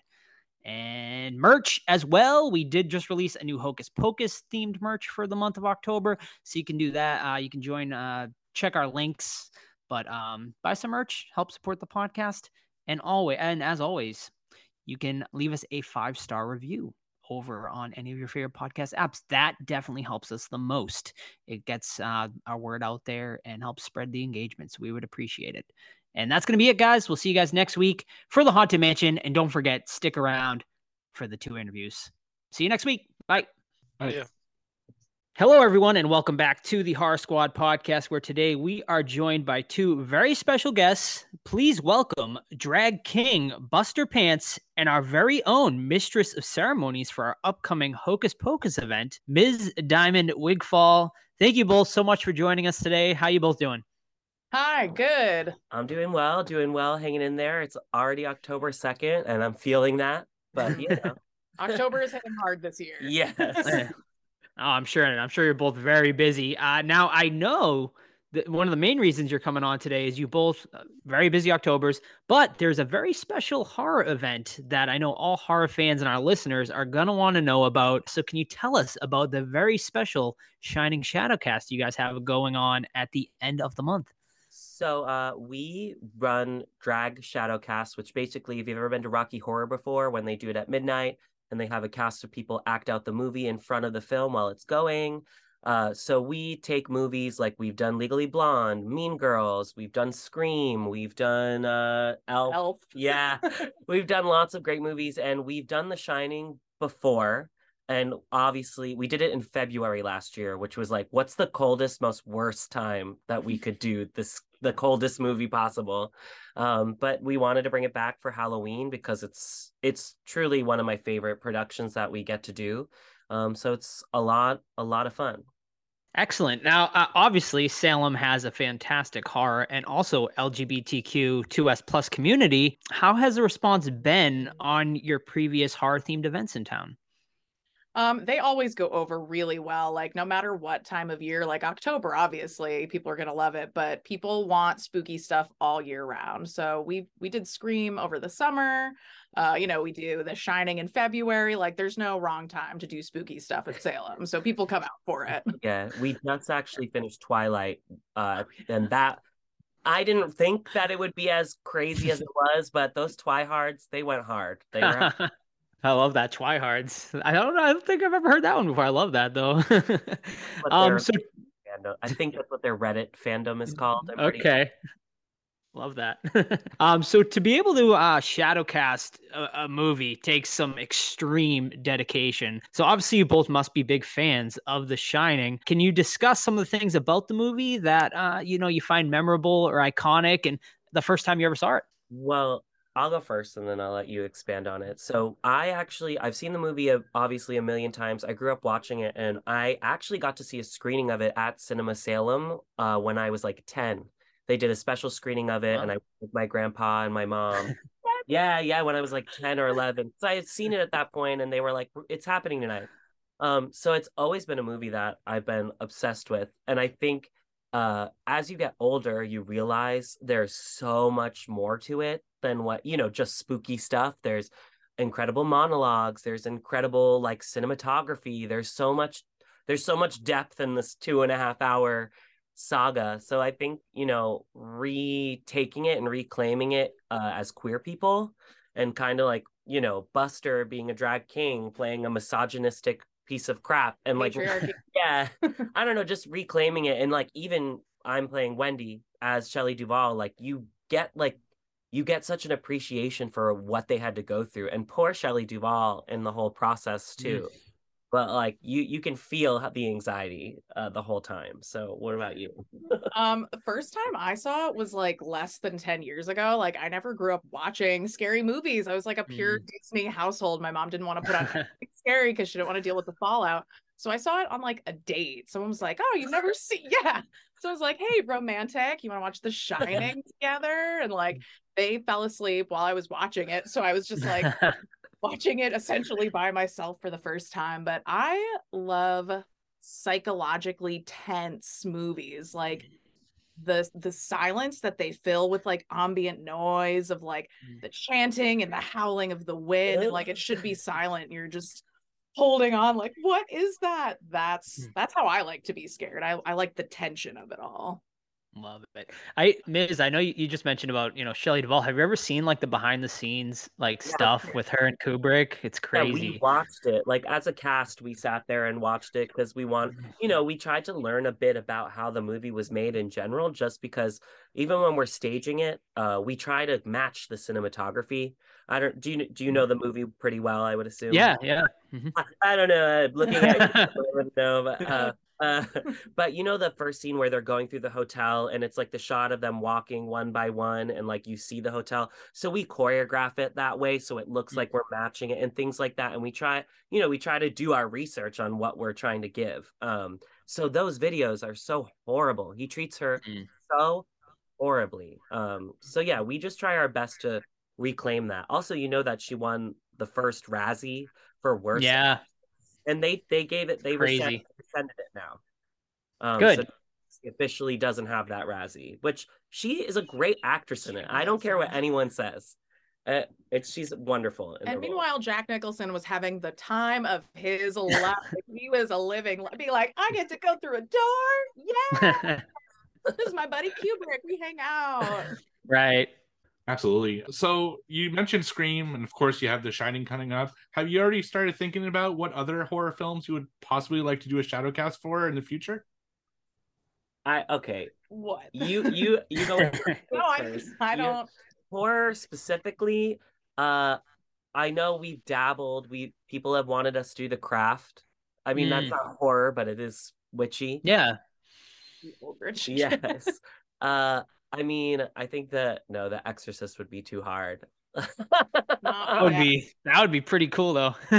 Would be pretty cool though, but I mean, if we made Twilight work, I think we could maybe figure out how to make The Exorcist work. But yeah, I mean, I think right now the top of our list, the one that we've really wanted to do is But I'm a Cheerleader, but we Okay. haven't got around to it yet because that's like so queer cult classic. And we do want to do Rocky Horror as well, but there is a troupe that does Rocky Horror, so we want to remain respectful and do our own thing, you know what I mean? Because that's what they do. But a dream of ours definitely has been to do Rocky Horror or The Craft. I would feel like spooky wise. I feel like Prom Night 2 would also be like a really good one because that one is like unintentionally like very gay. So that's true. Yeah. That's true. Or maybe I don't know. The first Nightmare on Elm Street would also be really, really great to do too. Yeah. Absolutely. Halloween. Oh, perfect. Yeah. That's easy. Love That's that. 5 people in the whole movie. It's just me Right. around the whole theater. That's amazing. So thanks to festivals like Salem Horror Fest, queer horror films have recently had a bigger spotlight than they ever have. Is there any like particular ones you would recommend to our listeners? Well, I think that so Salem Horror Fest is helping us produce this show. They're helping us, create promotion and really like getting out to their audience because we are like, their Kay is amazing. I love them. I love what they do. I think that in the last couple of years, I don't know if you saw that Netflix series. It was like a 3-parter Netflix horror, and it was very gay. They had a lot of queer characters in it, like Horror Street or something like that. Yeah, Fear Street. Fear Street. Yeah, Fear loved Street. that. I thought that was really, really great. And there's some good stuff on Hulu that I need to watch now because I keep seeing all these amazing promotions. But I think that Dragula, I don't know if you ever heard of the program before, but it's basically like there's Drag Race for the drag queens, whatever. And then Dragula is more like the queer as in fuck you type of drag. And I think that resurgence and reclaiming like queer people taking these horror identities and, you know, like Pinhead being now a queer icon, and like Baba Shook, the Babadook is now I accidentally a queer icon. I think that more and more these queer artists that have been behind a lot of these things are getting shown in the forefront. I don't know, queer people have to go through so much in general, like in their life. So they got some sick ideas up in that Horror's head. a great way to unwind Yeah. from the reality of the world. Yeah. Now, I mean, obviously, Ms. I can tell you're like just been a lifelong horror fan, and Buster came in later in life. So, yeah. So, at what age was it that, like, you know, would you say was you saw your very first horror movie? What was it? You know, what was sort of the feeling and the reaction, just all that good stuff. Do you want For me? Yeah, you go Okay, first. so I mean, I'm gonna go ahead and count Are You Afraid of the Dark? No, I'm just kidding. But I remember watching that as a kid and being terrified because we weren't exposed to anything spookier than that. So like Goosebumps and Are You Afraid of the Dark were so scary to me. And then watching them now, where I'm like, what? I was afraid of that. But the first like real horror movie I watched, I was in college and it was 8 a.m. class. I was studying American pop culture and we watched Halloween. And I realized if you watch a horror movie first thing in the morning, way less scary. So Halloween was actually my first one. And I was like, that was okay. It was psychologically intense. Like there wasn't a lot of gory, like creepy. Anything that dabbles in like gore is not your favorite. Gore and like rape stuff. Not my scene. You don't like that? No. There's a lot of it in horror, which is why I don't watch a lot of it, because I'm like, I don't feel good anymore.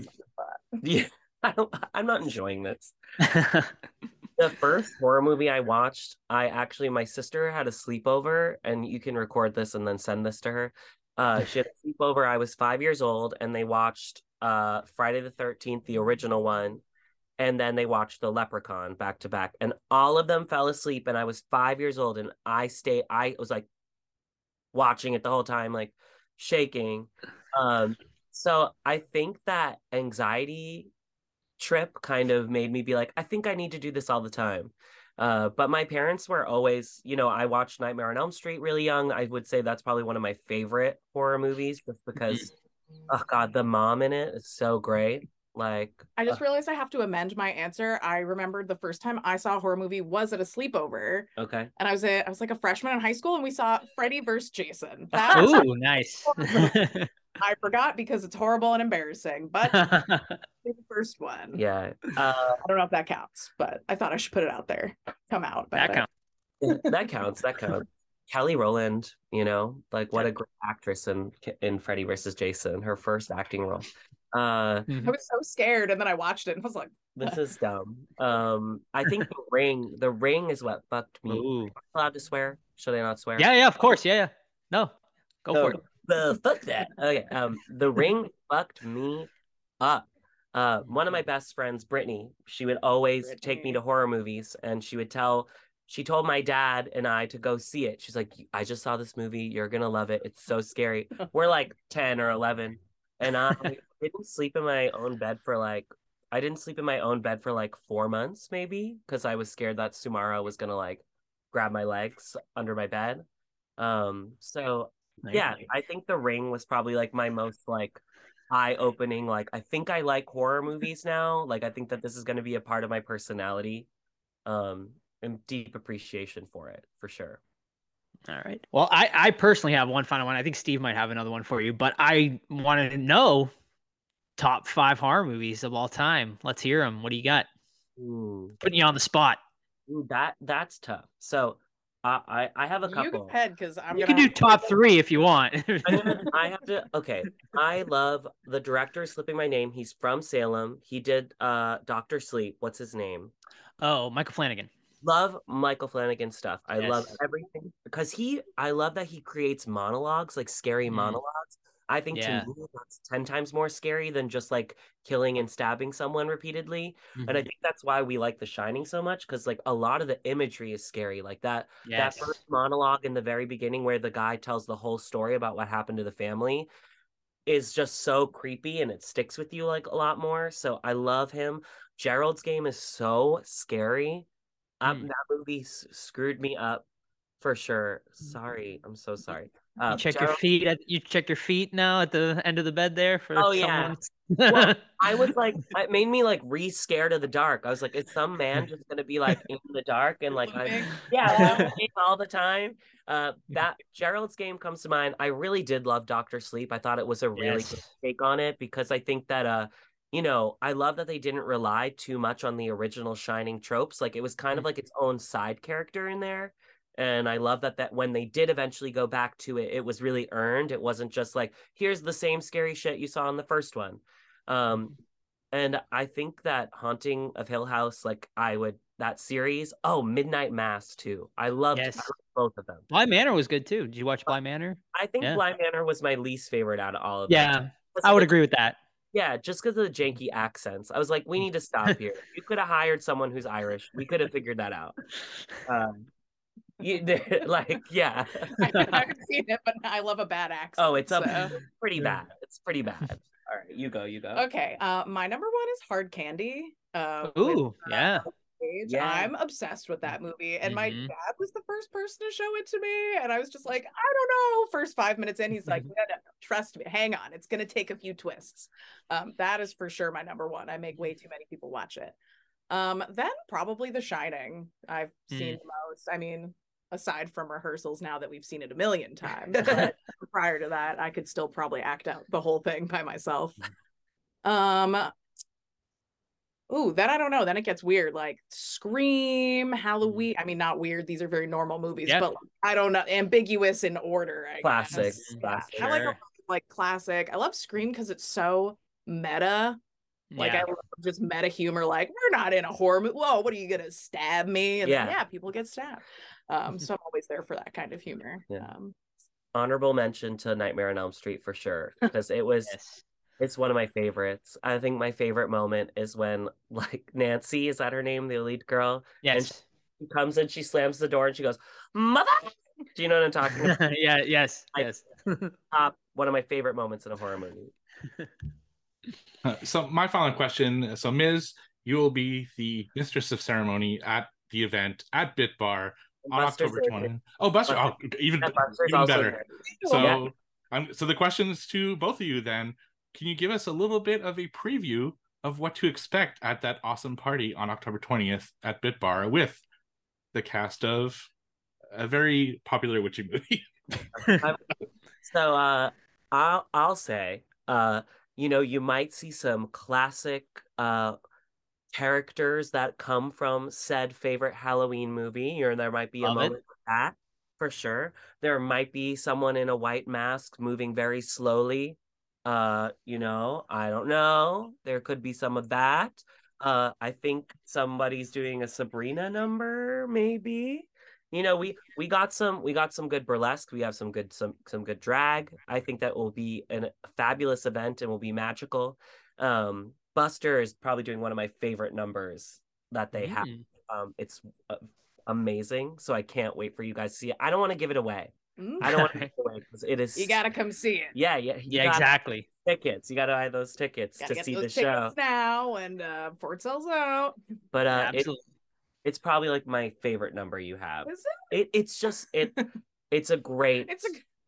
When I came up with this number, it was like a throwaway number. I was like, it was when I used to do like burlesque with a troupe, and I was like, oh god, I need a number for this weekend, and I came up with it so fast, and now I've done it so many times, and it's probably one of my most well-liked numbers. That's the story for a lot of my most popular numbers. I'm like, I had to do a thing, and now everybody loves it. Yeah, that's how I feel about my Taylor Swift number. I'm like, ugh. Well, yeah, I mean, Buster and Ms. Diamond, we're both so excited to see you both at both events. I mean, we got, of course, It's Just a Bunch of Halloween, October 20th at Bit Bar. You can get your tickets. It's just a bunch of Halloween.com. And then, of course, you Shining fans are not going to want to miss the Shining Shadowcast October 28th at Cinema Salem. You're doing 2 showings, right, for that? Yeah, because my dad said, why do you have to keep doing these late night drag shows? And I said, Dad, I'm going to have a matinee and you're going to be the only person that... no, but we're gonna get people there. I think people will want to come see a 2 p.m. show too. Like people who are visiting, they don't want to be out till like midnight or 1 a.m. So Yeah. No, Yeah. absolutely. Yeah. So make sure you get your tickets. Those events, those drag shows definitely sell out. So you do not want to wait. Definitely grab your tickets. Cinemasalem.com is where they can get tickets for that. Yep, there's cinemasalem.com, and on the one page you can choose what showtime you'd like to go to. So Okay. Perfect. And one last thing before we let you go. It's all yours. Tell us where people can find you, Instagram, Twitter, wherever, anything else you'd like to promote. Go for it. this camera, this camera, this camera. Exactly. You can find me on social media at Ms. Diamond Wigfall. And make sure to follow, I guess, my link tree is always up there with my schedule, any ticket links, any information that you would need to find. And what about you? You can find me on Instagram at Pants Buster. My name is Buster Pants, but think about it as roll call. That's where you can find me. That's the only place you can find me. I'm not on Facebook or Twitter or anything like that. One mode of internet for me. You mean X? Oh, X. I'm not on X. Is it really called that? Yeah. Oh my God. It is now. Yeah. It looks like a little porn app now. You know, Really? You know what? It actually does. Yeah. it Good does. point. I'll show you. But yeah. Yeah. But yeah, so Ms. Diamond Wigfall and Buster Pants, it was an absolute pleasure to have you both on today. And anytime you want to come on again, we would love to have you. Thank you so much for joining us. Thank you so much for having us. Thank you guys so much. Yes. Hello, everyone, and welcome back to the Horror Squad podcast, where today we are joined by a very special guest. His new movie, Malibu Horror Story, will be hitting theaters on October 20th. Please welcome the writer and director of the film, Scott Slone. Scott, thanks so much for joining us today. How you doing? Good. Thank you guys for having me. Awesome. So why don't you start off by telling our listeners what Malibu Horror Story is about and what inspired you to make it? Yeah, so Malibu Horror Story is about 4 kids that go missing after graduation night. They decide to go on a little kind of deer hunter style one more time trip with everybody, and they go up to the out to the woods, I guess you could say, up to the mountains of Malibu, and they go missing. And then the case becomes kind of a local phenomenon. No one could figure out what happened to these boys. And years later, a team, when the case kind of goes cold, a team of paranormal investigators decide to kind of take a look at some of the footage that had been released to the public, which was the 4 initial kids. They basically were filming everything that they were doing. And so upon second inspection, they might spot something that the police didn't see. And so they follow that lead and they go up to the same area where the boys went missing and try to find out what happened to them. As far as inspiration goes, it was just, in 2009, I got to see Paranormal Activity in the movie theater around Halloween. And as a kid, I did live near Burkittsville, Maryland, and I did get to see Blair Witch, and I did think it was real. So I can honestly say that I felt the same kind of vibes after seeing Paranormal. And most of the time I was watching the movie, I was watching the audience, to be honest with you. I thought the audience really reacted well to that film, and I felt there was a whole generation that didn't know anything about Blair Witch or a cannibal holocaust or, a film like that. And so I went home and I was like, hey, I want to do something like this. And because I had come from film and shooting everything on film, digital had just came out and high definition HD had just came out. So digital looked quite good and it gave it a different feel. Early digital wasn't trying to necessarily replicate film. It was just these camcorders became so high end that you could actually shoot something that people would watch on their television or even the movie theaters. So we went out in 2010 to shoot the very first version of the movie, which was called Malevolent, which only 4 total seconds of that film is in the current version of the film now, which is insane. Wow. Yeah, I was going to ask, the cave and mountain settings in this were very, very effective and felt so genuine. So I'm assuming with this one, you also went out and filmed sort of on a location? Yeah. So,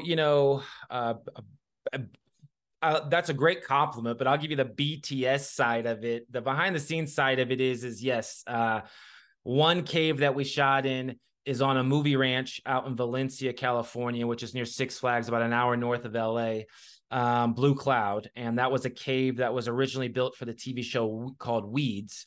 And we actually ended up building more onto it to kind of make it kind of go twist and turn. And there's some more claustrophobic areas of the cave that we really kind of capitalized on. And then the other cave is a real cave right below the Hollywood sign in Bronson Canyon. It's the original Adam West Batman cave. So those are the two caves we shot on. Very cool, and they really did work perfectly for the whole setting of this movie. Really added to the creepy vibes of it all. So did you have any favorite sequences or scenes you filmed, or perhaps something that was challenging that you're proud you were able to accomplish? I mean, to be honest with you, in independent filmmaking, everything is challenging, right? You know, Sure. and the clock is your worst enemy, right? So you're never friends with your AD or your line producer or UPM, you know, because they're always looking at you with their, you know, their watch saying, hey, man, we got to move on. We got to move on. So I like to get as many takes as I can before I get it right. So I would say, you know, time was challenging. And then just, you know, shooting this over, you know, a course of 10 years. You know, I had the original 4 boys that went missing. I literally had them when they were 18 years old. And I shot with them for, it was kind of like Richard Linklater's Boyhood. Like I literally, you could see them. There's only 4 seconds, but there's this one clip that says freshman year. That is really when they were like 18 years old. And then, so it, you know, the challenge over the years, I'd say the biggest challenge is over the years, trying to keep the film feeling the same thematic kind of, and interweaving all the layers of media, I think were the biggest challenge. I think the biggest challenges were really in post-production, right? That's where we spent the bulk of our time. So that's kind of what I would say. Wow. So it was really, truly a labor of love. You must have been just like thrilled when you finally were able to finish this up.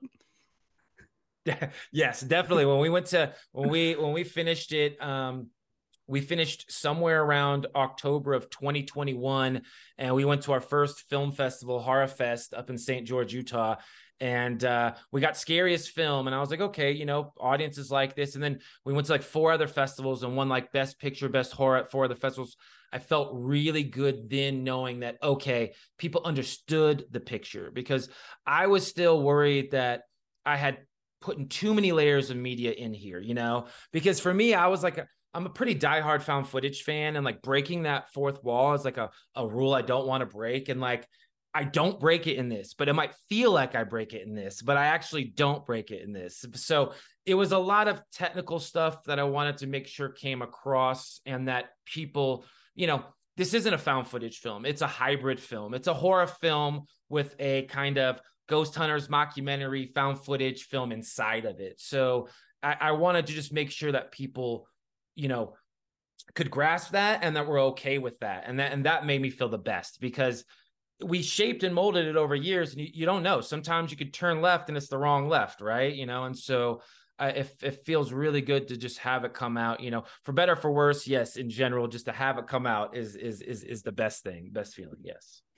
Now, one familiar person I noticed in the cast is Troy James, who has starred in several horror movies over the years, maybe most notably Scary Stories to Tell in the Dark, amongst many others, though. So I just want to know, you know, for those who don't know, this man is able to sort of contort his bodies in just the craziest ways you'll ever see. So I just want to know, you know, how was it sort of working with him? But also, you know, can you talk a little bit about the rest of your cast as well and how it was with them? Yeah, so with Troy in particular, Scary Stories hadn't came out yet. I had only seen a clip of Troy's from Canada. Troy's Canadian. So the clip I had seen was like Canada's version of America's Got Talent. And it wasn't the clip where he actually performed. Someone had showed me a behind the scenes clip of like in the back room of him like scaring the producers of the show, right? You know, and I saw that clip and I was like, oh man, this guy's incredible. Like I didn't think it was real, you know what I mean? And so he hadn't really had anything else come out at that time. And so when we got him, it was a true joy, because he just, not only can he do those amazing things as far as contorting goes, but I mean, he's just an awesome, really, really nice person. And like, he'll give you as many takes as you want. He'll sit in the makeup chair as long as you want. And, you know, the Spectral Motion, the team that did his prosthetics, they're incredible. They do all the Guillermo del Toro's movies, and they spent so much time with Troy and getting kind of the exact look that I wanted, which is very rare in independent filmmaking. You usually have to make a lot of compromises. And with this one, I didn't have to compromise with Troy or the prosthetics. As far as the rest of the cast goes, the 4 original boys, they were kind of the 4 kids that went missing back in 2010 when we cast them. That was more of like an American Idol search. We were doing like an open casting call. We wanted complete unknowns, and there was a lot of chemistry tests.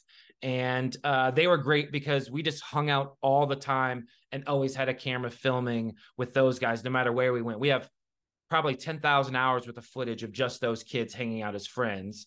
And then the 4 newer cast members, the paranormal investigators, Dylan, Robert, Valentina, and Rebecca, they were all either friends or friends of friends, people that I knew I could trust to do the role, because we didn't have a lot of time to audition or rehearse. And so I had to get some people that, had familiar faces, good looking, and like also I could just trust. I didn't have to worry about like showing up on set and being like, oh man, I really got to work with this actor or this actor. It was really nice. So, and Doug Excellent. Tate as well. Doug Tate as well. The other actor plays the creature. Doug, I've known for a very long time. Doug actually shot his stuff very early on, and Doug is incredible. If anybody doesn't know who Doug is, but Doug does a lot of the Michael Myers, Freddy stuff. He's stunt actor and just a generally good actor in general, and a great person. So yeah, Doug was awesome as well.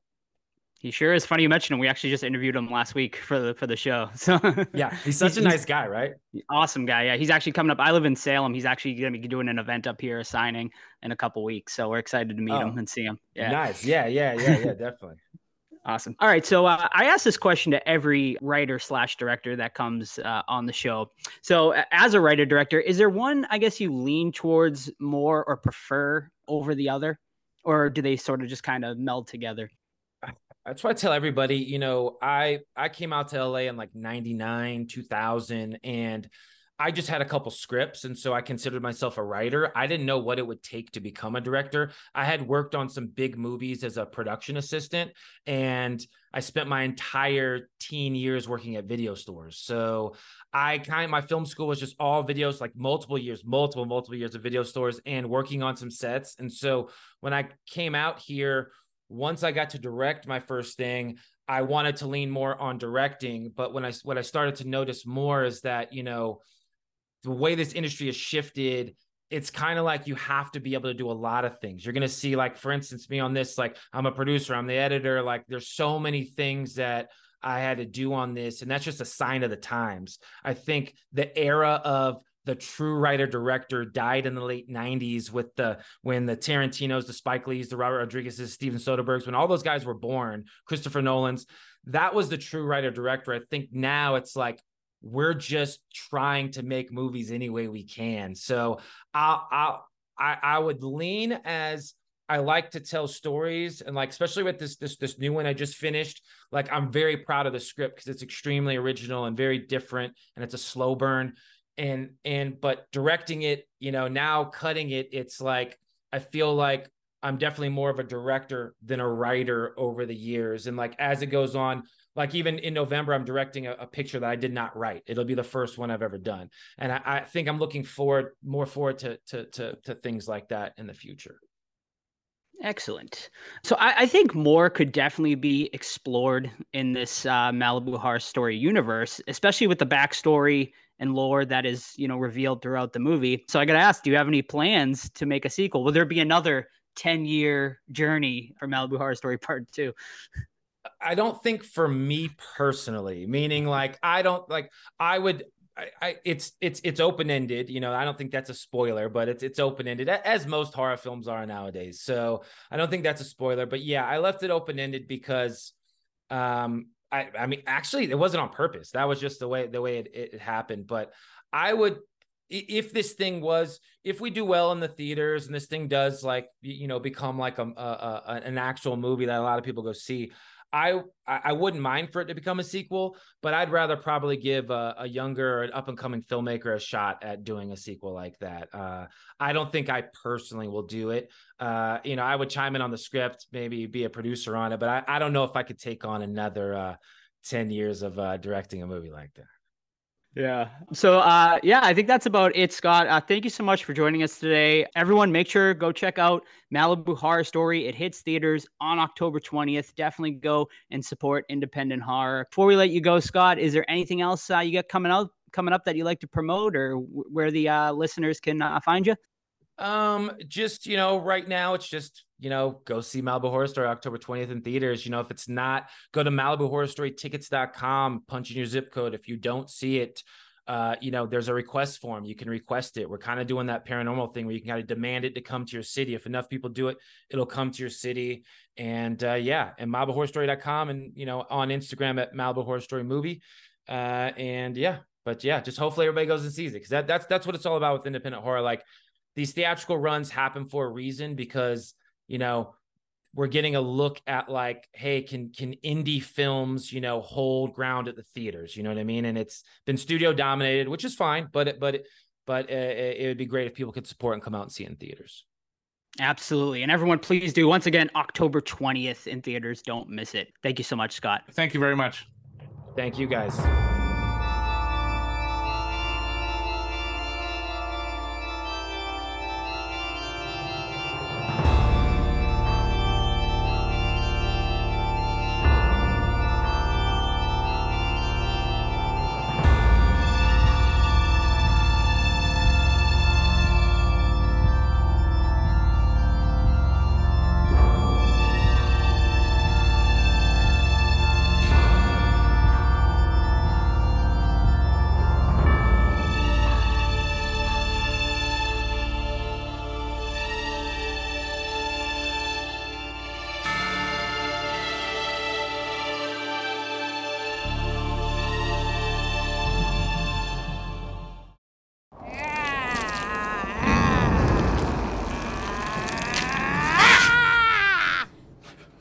This.